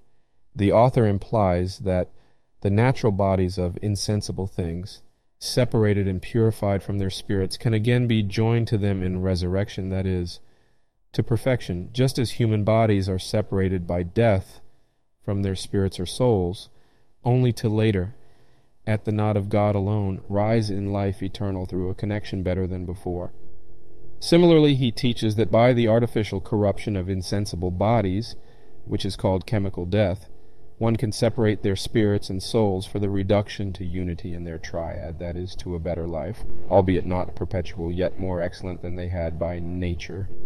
Indeed, the insensible live in by a hidden motion, which once they have reached union, most evidently show this life through their operations in foreign bodies, making them also live without their own corruption, until the end of their incorruptible nature arrives, and not only in the insensible bodies of rational beings related to this fleeting life, but no other way. Therefore, the goal of this Hermetic doctrine is a certain universal medicine, which not only removes the corruptions of insensible bodies, but also indiscriminately takes away all human corruptions and diseases, arranging them in such a way that they live a long life until the final and divinely ordained end, which is almost always shortened by various accidents and human recklessness. People surely think they have achieved much if they have removed so many and such varied corruptions, for beyond the ability to reconcile bodily health in this way, they also remove all the darkness and veils of the mind. Once these are removed, they easily perceive the truth both of creatures and of God, the Creator of all, for whose glory and the salvation of their neighbors they more diligently seek, ask, and not in vain do they knock, for they find, receive, and are admitted.